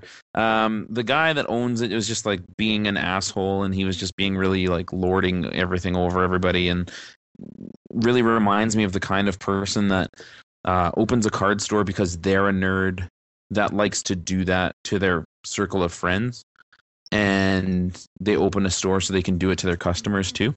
So that was really annoying. We were locked in because he was afraid that at a midnight pre-release, we would be taking our cards outside and cheating somehow and sneaking extra cards in. So that was really fun. Even though they didn't watch us build our decks, so if we had extra cards or we wanted to do card swapping during the build of our decks, we could have done that anyway. They weren't watching us do that. What else? They poorly handled a really, really easily handleable situation with my friend Sean and movie tickets that like comic stores get as promos to give out. So that was just really bonkers. And now they're like spreading rumors that like Sean's a thief and all this bullshit and like What? Yeah, like just it's just so stupid and like it's just such a fucking shitty store that loser noobs like go to a lot because this guy like just controls their minds. And I really feel bad for them because they feel like I know a lot of people that play there that like inadvertently have this weird insecurity complex where they feel that they can't compete at other stores. So they play at this store, which is fine if you don't want to deal with the crowd at another store, but you shouldn't have to deal with this kind of like bullshit from a store owner who's only doing it because he owns the store. Like it was so fucking bullshit. They had a box of World Wake that they were selling there for $275. Wow. Yeah. That's a lot of money. Yeah, so just fuck that store, and I'm never gonna go back there. When we chose to do a midnight pre-release, and I found out that it was at Myth, I didn't want to go there anyway because you guys will remember that I went there for Canadian Nats queues, and I a little bit more tactfully than this, I complained about that then and there. But really, just the way they treated everybody, the way that they like they ordered pizza for everybody, which was really awesome. But then they like stood around and like counted how many pieces you ate and like yelled at people like in front of everybody else, and like when there was a smoke break they would like watch you like a hawk to make sure that you weren't like fucking around. It was like, it's a midnight pre-release, like shut the fuck up. Like yeah. My god, like, and I don't like people that do that where they like get a card store or a business or a movie store or like anything because they're good at they feel that they're good at it, but they're really just that asshole that at their kitchen table magic group they just fucking treat everyone like shit, and no one is, has the balls enough to tell this guy to fuck himself. So fuck you, guy. Also shout out for a guy named Nick. I've played this guy before. He has glasses and blonde hair. I've played him a couple times, but we've never really like talked. So we sit down. I meant to tell this story earlier, too. We sit down to play, and it's round 5 of a 5-round midnight pre-release, and it's 5 in the fucking morning, and I'm going to go play a pre-release at 9, so I want to go home and go to sleep. Also, if we lose, what I'm thinking is one of us is out of prizing, and the other one wins, say, like 10 or 12 packs. If we prize split or draw, then we each get a bunch of packs. For some reason, I feel that Nick didn't know that I was just being honest and wanting to prize split with him so we could both get packs, and he felt like I was like being shady. Have you guys encountered that before? No. Like you've never sat down to prize split with someone and you're like, do you want to prize split? And they're like, well, what do you mean? And then you explain it to them and they're like, No. And you're like, okay, so that happened to me. It happens to me all the time when I like offer prize split. People feel like I'm trying to like rip them off or something, right? So I'm like, fine. He doesn't prize split with me. I start playing. I just rape him. And then he reveals after we've played, he makes some offhand comment about the show and about like Jay Bush and etc. And I didn't realize that he like listened to the show, right? So we were having a good time. Like during the game, it was fun, and he had some like friends watching. I had some friends watching. We were having a really fun time. I was being loud and obnoxious because it was 5 a.m. And so just a big shout out for him, like to be a listener of the cast, to play games. He was really nice about it. He won a pack when he lost. I won 12. It was just really fun to play with him. Like it was just a really fun game. So I wanted to give a big shout out to that guy for making sure that my last game of the night was really fun. Yeah, there you go. That's my 5-minute shout outs. Pretty good. Yeah, go ahead, Scotty. All right. Shout out to Tom Martell. God, we got a lot of good feedback on that last episode, didn't we? Oh, I forgot to shout out for Tom. Yeah, shout out to Tom. Yeah. I like Tom a lot, actually. It was really fun to have him. It was good. We'll have him back for sure. I can't believe that was already a week ago. I know. Time is Jeez, flying. what have I been doing with my life? Seriously. Well.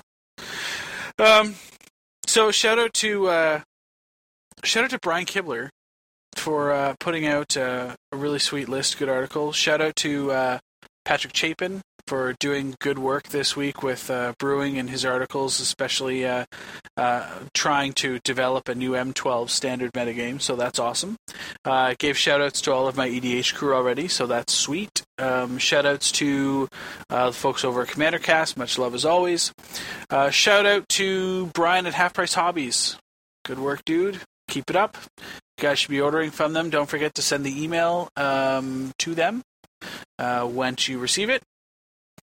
And I guess the last one is shout out to AJ Soccer for being a front runner as it pertains to Magic educational content. Keep it up, do more, and shout out to Mike Flores, because the Mike Flores count isn't high enough. Love you, Mike! Anyways, I think that's it. Okay. I'd like to shout out to Sean Petche, of course, and Chris Lansdale, and all the Montreal Mana D crew that came for dinner. Vincent Thibault, Davies Clark, William Blondin, Ivan Wong. It was a really good time. And shout out to Mike Flores, of course, always. Tom Martell, that was like a crazy good cast. I didn't talk much. I usually don't anyways, but that was like a like doesn't mean I wasn't listening. That was like crazy good podcast to listen to. And shout outs to everyone who left a comment on my podcaster deck. And I guess we'll see you next week. Caw-caw! Spells, guys.